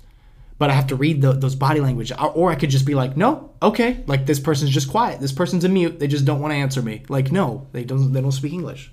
Yeah, You know? and that's So you change your route of communication. Literally, you change your language of communication. yeah, that is fascinating. I'm telling you, my cousin Chuy, he only speaks Spanish. Yeah, Your buddy, yeah, tu amigo. yeah. Shout out Chewy. Yeah, Shout out. He's buying the boots. He's always Yeah. buying the boots. He said he was gonna buy me dinner yesterday. What happened? Nothing. He just nada. He That sucks. He must have just blew all his money buying the boots. Maybe. No, yeah, I understand, and we all have to like look out into that herd of what's going on. Read body languages. That's very important. As a whole dynamic, as what I was saying, is like we're not living in the now. Like you are, because you're obviously just telling me right now a whole long list of stuff that you do observe. But Yeah. I know that what I was trying to say is like people don't even observe that stuff no more. I think a lot of folks don't. Like and I people- think that's because we're distracted heavily, by the social media things. And it's an addictive thing, bro. We know this. It's literally an addiction at a certain point. But why? Like We gave into it, bro. But see, we the allow thing- it to become an addiction. okay, but I think you're It's like people that smoke cigarettes, bro. Yeah. Remember back in the day, they don't know why they started. Yeah. They just everyone smoked, and they'd be smoking packs a day. I don't know why, I just smoke. Yeah. Everyone smoked to where it was like, fuck, if someone's smoking in the building, no one cared. It's so crazy. Everyone's smoking in the building. It's so crazy because that could only kill you. It only gives you a detriment. It's only bad for you. And the more people advertise, the more people actually just do it, or they become more expensive, the more people kill themselves with it. It's so crazy. Do you think that that's anywhere similar to the iPhone and the way that things work? I kind of do. Probably, but okay. I don't know, man. We gave it the power, bro. I don't know. It's an addiction. But is it just me though? Like, I think you're super cool, and if I wanted to just hang out with you, wouldn't I just come here and just be like, "Hey, man, what's up? I want to do gardening with you. I'll help you like clean some stuff in the backyard." The catch-22 is that we live in a time where things are so fast and people are so busy, right? Like they have a family, they got a job, they got all this shit going on too, that sometimes just communicating, even though you can't physically bring each other to each other, it's kind of a cop-out because it strengthens the idea that you can always that you as a person always have to be on the go, and you just text people or call people when you can, but you don't ever decide to make time to be like, hey, we need to hang out in person. Yeah, see, the thing, and I really dislike that, man. I dislike the fact when people. But it's a catch-22, right? Because it promotes this idea that we're too busy to communicate in person again. See, you know like, what I mean? like when somebody. And the phone becomes a convenience, Yeah. and almost a tool and a need at a certain point because we made it that. Like for me, it's kind of like a pet peeve when people call me just to be a filler in the time. It's like, oh, I'm just driving. I figure I'd call you. Oh, just to fill in time as you're driving home? Like, what is that? Like, my mom will do that. Like, she just, I just got out of work calling. It's like, whoa, okay. So what's up? It's like, I don't want to be like a jerk or anything like that, but it's like, okay, I just figure I call before, okay, cool. So, she's just doing that to like. So she's not bored. Yes, she's driving. she's just filling in time. That's empty. I don't think it's a bad thing though, because like I get that, dude. Like sometimes you get out of work and you couldn't call, and then you're like, I'm gonna call him right now because I got time, But you just hit the nail on the head. You said that. You said it yourself right now. That you just said it's like some people just doing it just to do it because they think they're too busy. But then when she's got downtime at home, she's just like playing on her social media, doing a bunch of So you're stuff. saying she had time to call? Yeah, and she just chooses just to do it just because she has. Because people now can't take downtime pleasantly.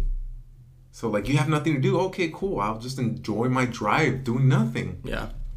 And to them, it's just like, I can't do this. I can't drive around doing nothing. I can drive with it silent in my truck. Oh, yeah. My radio just messed up in my car. I can put on music. I can put on a podcast. It can be silent. My radio just messed up, so I just drive in silent. But I really like the sound of my car, so I enjoy that. Yeah, it sounds hard. Yeah, it's a stick shift car, and it sounds yeah. pretty cool. So it's like, I enjoy that. I get a really good reaction to it. I love that. So it's like, I'm cool. Yeah. It's like, so, I mean, my zero downtime, I enjoy that. But I've noticed that on her, it builds up anxiety because she's like, oh my God, I'm not doing nothing right now. I'm just sitting here. Yeah. Yeah. Yeah, it's horrible. Yeah, you're time traveling in a car too, bro. I feel like that's not normal. Like you're driving at 55 miles per hour. You're traveling in space and time, and you're just sitting there pressing buttons, pressing levers and turning a wheel. It's pretty radical. That's why I like driving stick shift though, because I feel like I'm actually involved in the machine going. Than just hitting a gas pedal and just going and braking stop. Like I'm actually feel me going through the R's. It's enjoyable. Yeah, and you feel like you're in tune with the machine that you're operating. I feel like when I drive an automatic, I find myself just kind of floating. I start getting anxieties and shit in my chest because I'm just sitting here. I'm like, what the fuck? Then imagine a Tesla where it self-drives. Like, I'd be like hella paranoid. I'd be like, fuck, what if it doesn't stop? You been in a Tesla? No. No? Okay. But I understand that, like, it's a thing. It's bizarre. I've been in one Tesla, and this dude had the ludicrous package, which is the fastest model, fastest option in that type of car. So he like floored it, and it was a different type of fast. It's not my thing, man. Yeah. I'm stick shift V8 car type dude. That's not my thing. Yeah. It was really fast. Yeah. It was fast to where it's like it felt like you're just sitting on your couch, and then something pushes you really hard into the back of the seat. But you're not hearing much. Yeah. You're just accelerating in time and space. Doesn't that give you like a false notion of like, you're really going 70 miles an hour in this car right now. Yeah, and if you swerve or if you hit something, you're going to fucking crash and maybe die. Because I feel like in my truck, it's an old 99 Ford Ranger, right? But bro, when I'm going 55, it feels like I'm going 55. I can see things moving past me. I feel going like a certain speed. And I know if I hit something, if I had to swerve right now, I'm done, dude. I'm done, Yeah, it's like, and I get that same reaction. The disconnect, I think, from having a vehicle that it's like, you're just, like you said, just sitting on the couch and super fast. It's kind of like you're not in a video game, dude. Like this shit's real. But to be honest with you, I would like to have that whistling sound though. If I had a Tesla, like put a sound. There's no sound. It's weird. Yeah, it's weird. There's no sound. It's just you're just going. Versus like when you're like. Versus yeah. And see the thing is, so when we were driving this car, I could hear this guy breathing. And he's like, yeah, check out my car. So I can hear him breathing, and he's like, bro, isn't it cool? Yeah, and it's funny because it's like I was doing it during work hours, so it's like I kind of had to drop off my car to the body shop, and he's the owner of it, so he's the one showing me his car. So it's like I kind of don't want to. Like, let me go back to work, man. Like, I don't care about your car. Like, I don't want to be like that. But it's like I have people waiting on me, and it's like so every single moment that goes by, I'm missing. I could be potentially missing every sale. So it's like, all right, cool, man. Yeah, for sure. Give me a test drive. It's like we go drive it, and he does his thing. It's like, all right, and I'm hearing him breathe, and it's like, yeah, you like that? It's cool. I was like, yeah, man, it's fucking awesome. Yeah.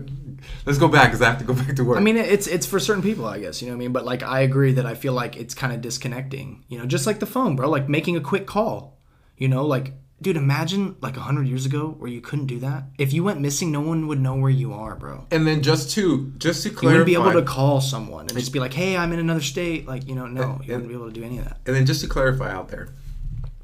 Whoever thinks that they're going to be driving an EV car just for the ozone or how the planet, you're not going to make a difference. That thing wasted so much more resources to make and to have its life gone by that it's not going to save any much of a difference.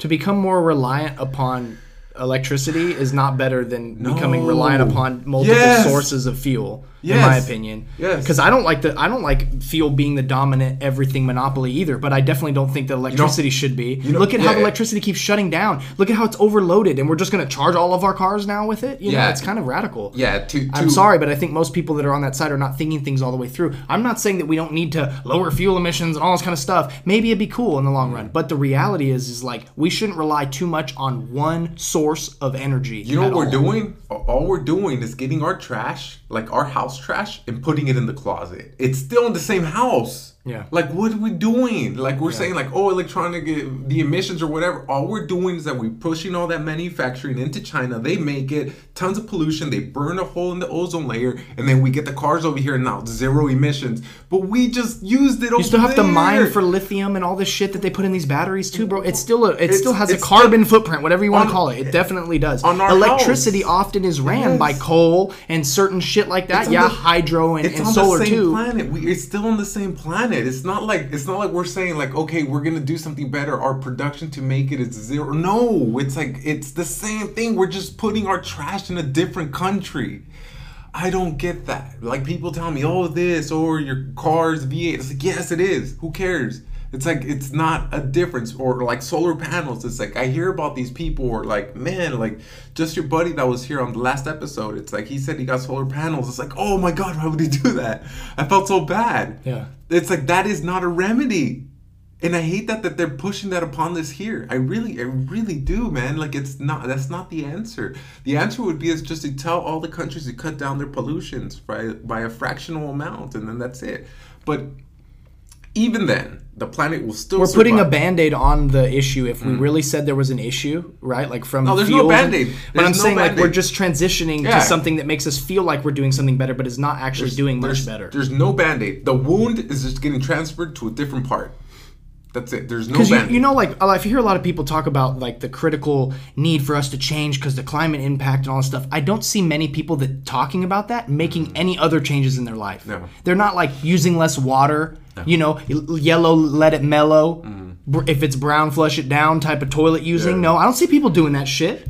You know, I see people taking multiple showers, running the sprinklers all the fucking time. Yeah. I see the governmental agencies like the college and shit running sprinklers that are just spraying on the road. When it's raining. And then I get a ticket if I fucking water on the wrong day, right? Yeah, I see a lot of, you know, corruption and a lot of hypocrisy and a lot of things that we talk about that we're like, we want to make a difference. We got to save the planet, man. I don't see you making your trek into actually saving a goddamn thing besides complaining about something and saying demanding change. You have to do that. You have to yourself. Take action within that change. Yeah. You know what I like about that, You have to be the change you wish to see in the world. That's fucking Gandhi. You know what I like about that though? I like it because it's like, okay, we'll argue about it, but we're making no difference. All we're doing is transferring that energy into a different part, but we're still in the same house. We're still on the same planet. But what I really like about that the word out there is like, oh, we're killing the planet. We're not. It would be like, it's like animals. You know what? I think some ways maybe we are, but it's not in the ways that we assume we are. Yeah. I think it's our disconnect in general that would be wounding our environment, right? It's not just one reason, like just the fuel companies, bad, ooh, Satan. No, it's literally our use of those things too. We're involved in that. But see, the thing about it is like we have our grandiose way of thinking of each other as human beings that we're so complex. What if the ants are having this conversation too? Have you ever thought about that? Like the ants are like, hey man, what are we doing? We're screwing it all up. It wasn't like this like 20 years ago. And they're saying like, we're screwing it up. Now the monkey things, they're behaving different too. What if every species are having these conversations about like, you know, pollution, how they're screwing it up? And that's what I really like about the planet, to where the planet does not care individually about us and it's going to survive on its own, regardless, with us or without us, because we're only here in a blink of an eye. Yeah. In astral time, blink of an eye, we're in and we're out of here. And that's where I really like, to where it's like, no, we're not harming nothing. We're not harming nothing. The planet will continue. We could do bicker whatever we want. The ants can also bicker and say pollution if they choose to or not to. And we will not make a difference on this planet. The planet will continue and thrive. We could wipe each other out, you know, nuclear. I think the disconnection is in the mind, you know, about not feeling any connection to where we are at all. You know, not realizing we have to actually be in this environment to do the things that we do. You know, we take it for granted. We think it's not biological, you know. We think it's not like millennia that happens, you know what I mean? Like we think of it like our lifetime is everything, like you said, but we don't think about it as in the long trajectory of all of this. Yeah. But what I do find is that I think that if we were hurting our planet, it's not just the fuel, is what I'm saying. It's not just the electricity. It's not just these things we rely on that are making carbon emissions and stuff. It's literally our disconnection from how things actually biologically come to be. Chemically come to be, physically come to be. Yeah, but you know, like we don't even we're ungrateful for how much it takes for products that come from China that get shipped across the ocean to make it into the store for you to buy. Yeah. You know what I mean? It goes through multiple levels of work and energy spent. You know what I mean? And I think that the more we come disconnected from that, we're just harming our literal association with us being here. You know? Like we've disconnected ourselves. We've alienated ourselves, maybe even. You know. Yeah, I think that has an effect. I'm not saying that we're fucking up the planet. I'm just saying like this is all derives from us having a disconnection from what we do daily that contributes to the issue. Yeah. And then we like to point at the other guy saying that's the issue. It's what we do habitually. What actually gives us our end result. And you're right. The whole thing. It's like the whole. We outsource all our products to China. You know, China has genocide going on. And we're basically indirectly promoting that. That's harmful to other humans. But see, the thing about it, okay, so I sent you a video about China, how we seem to think that they will eventually take over, which they're not. They're, I've been there a few times, and my experience there was different. But, I mean, like in general, I mean, they're not ever, they're changing their whole social behavior to where it's like they're never going to be able to be what the United States is. Like, it's totally different dynamic. Culturally, for a long time, too. Yeah. Because they're an old nation, bro. You know? And not only that, it's because they keep their people so suppressed that it's like, how can they advance? Right. So how can they really... Which I think a lot of people in America feel like we don't want to live like that. We feel more suppressed, and we don't like that, right? I think that's why people compare the United States to China all the time, because it's like the opposite, you know what I mean? But we compare to going to that extreme all the time, you know? Even though over there, you couldn't even make that comparison. Yeah, you wouldn't be allowed to say that, yeah, right? You'd be, what did you call it?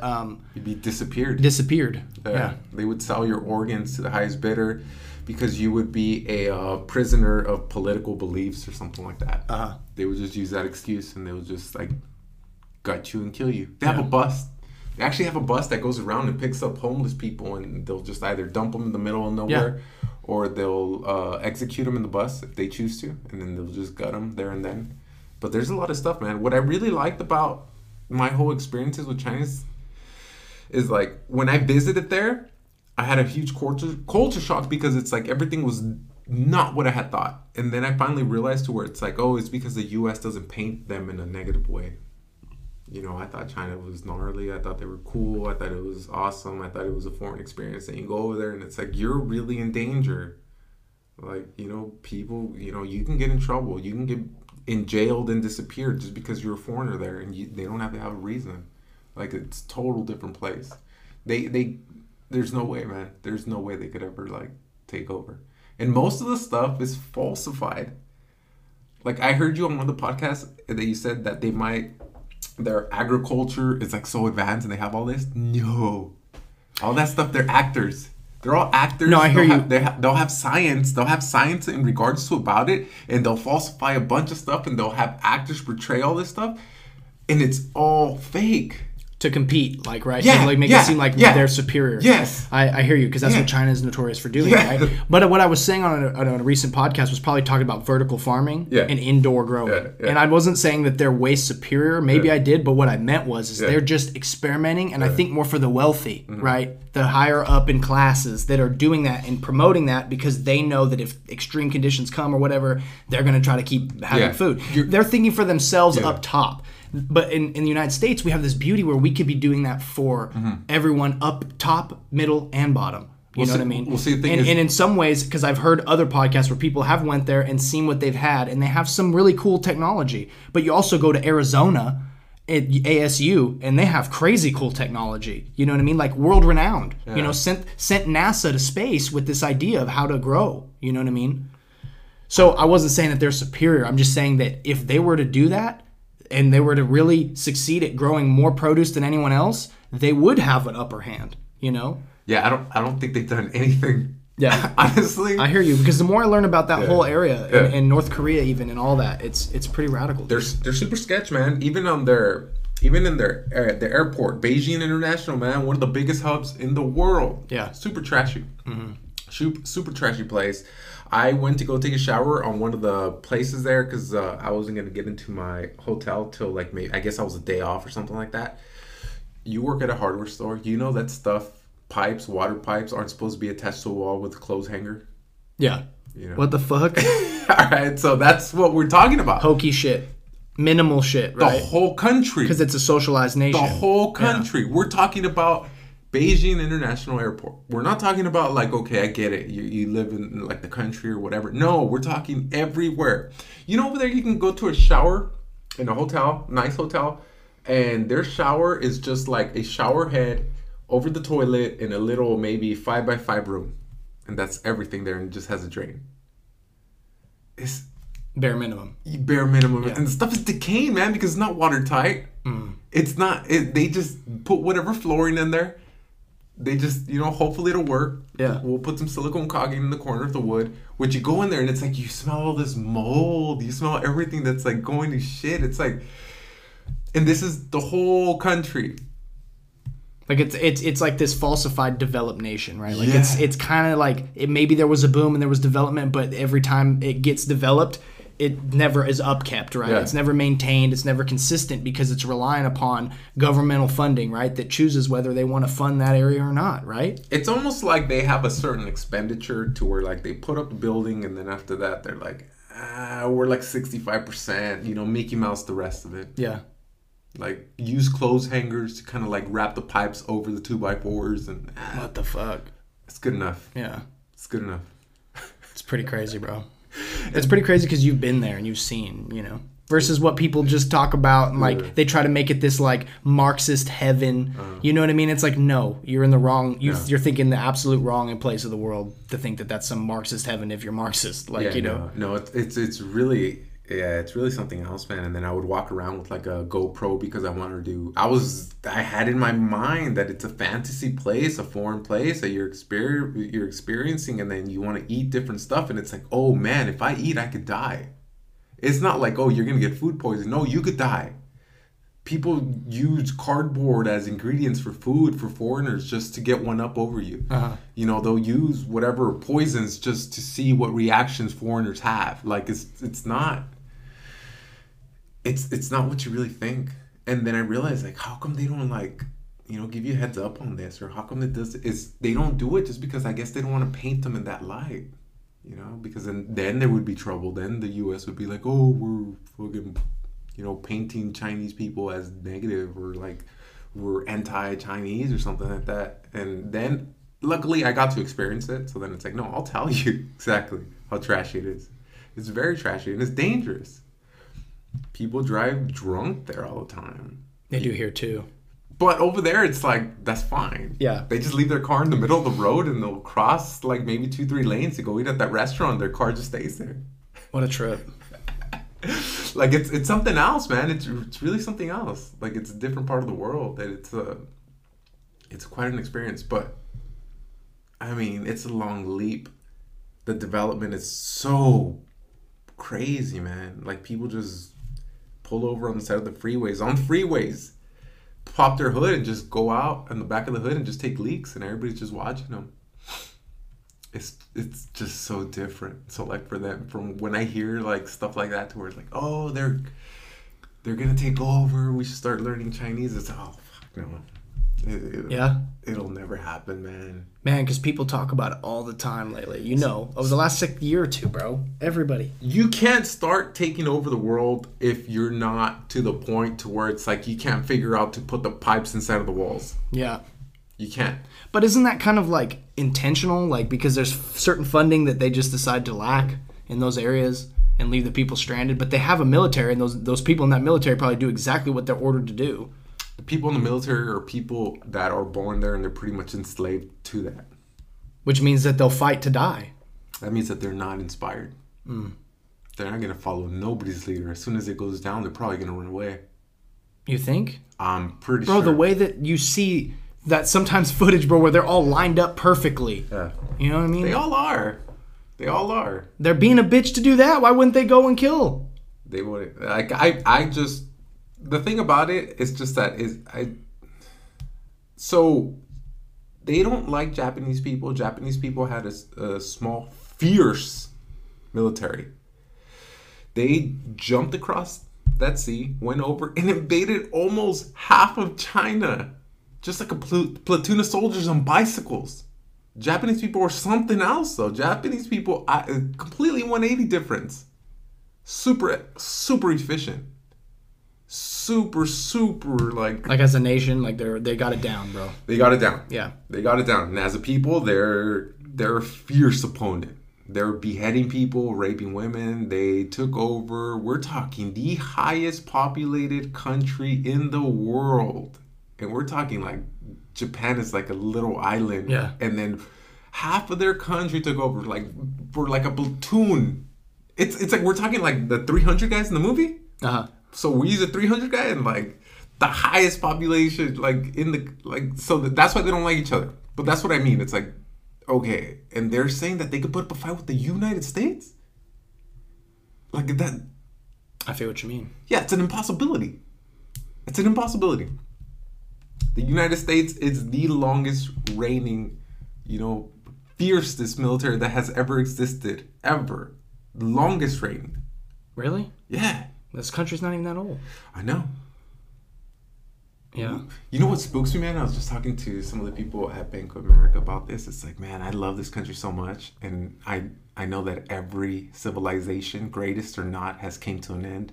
I just don't want to be alive to ever watch this one.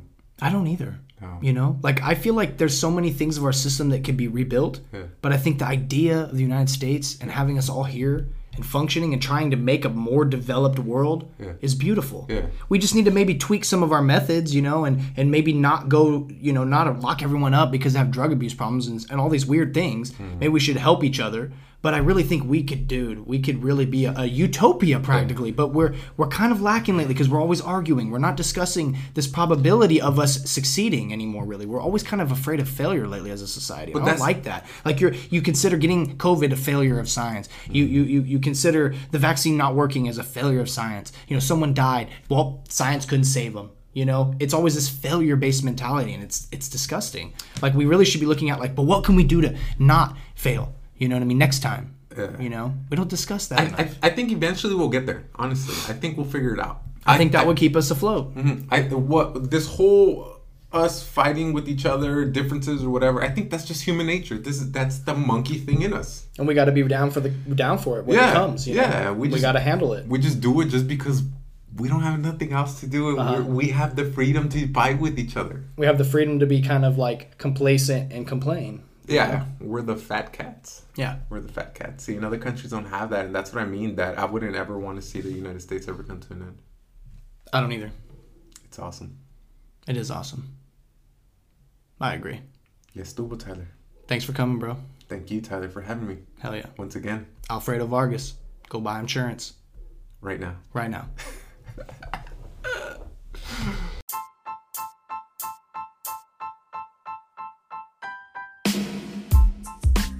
Thank you so much for tuning in once again to the Symbiosis Now podcast. Thank you once again, Alfredo, for joining us and having such good things to talk about. Deep-ass things, man. I really appreciate your insight. I appreciate our friendship. I also appreciate the motivation that you exhibit.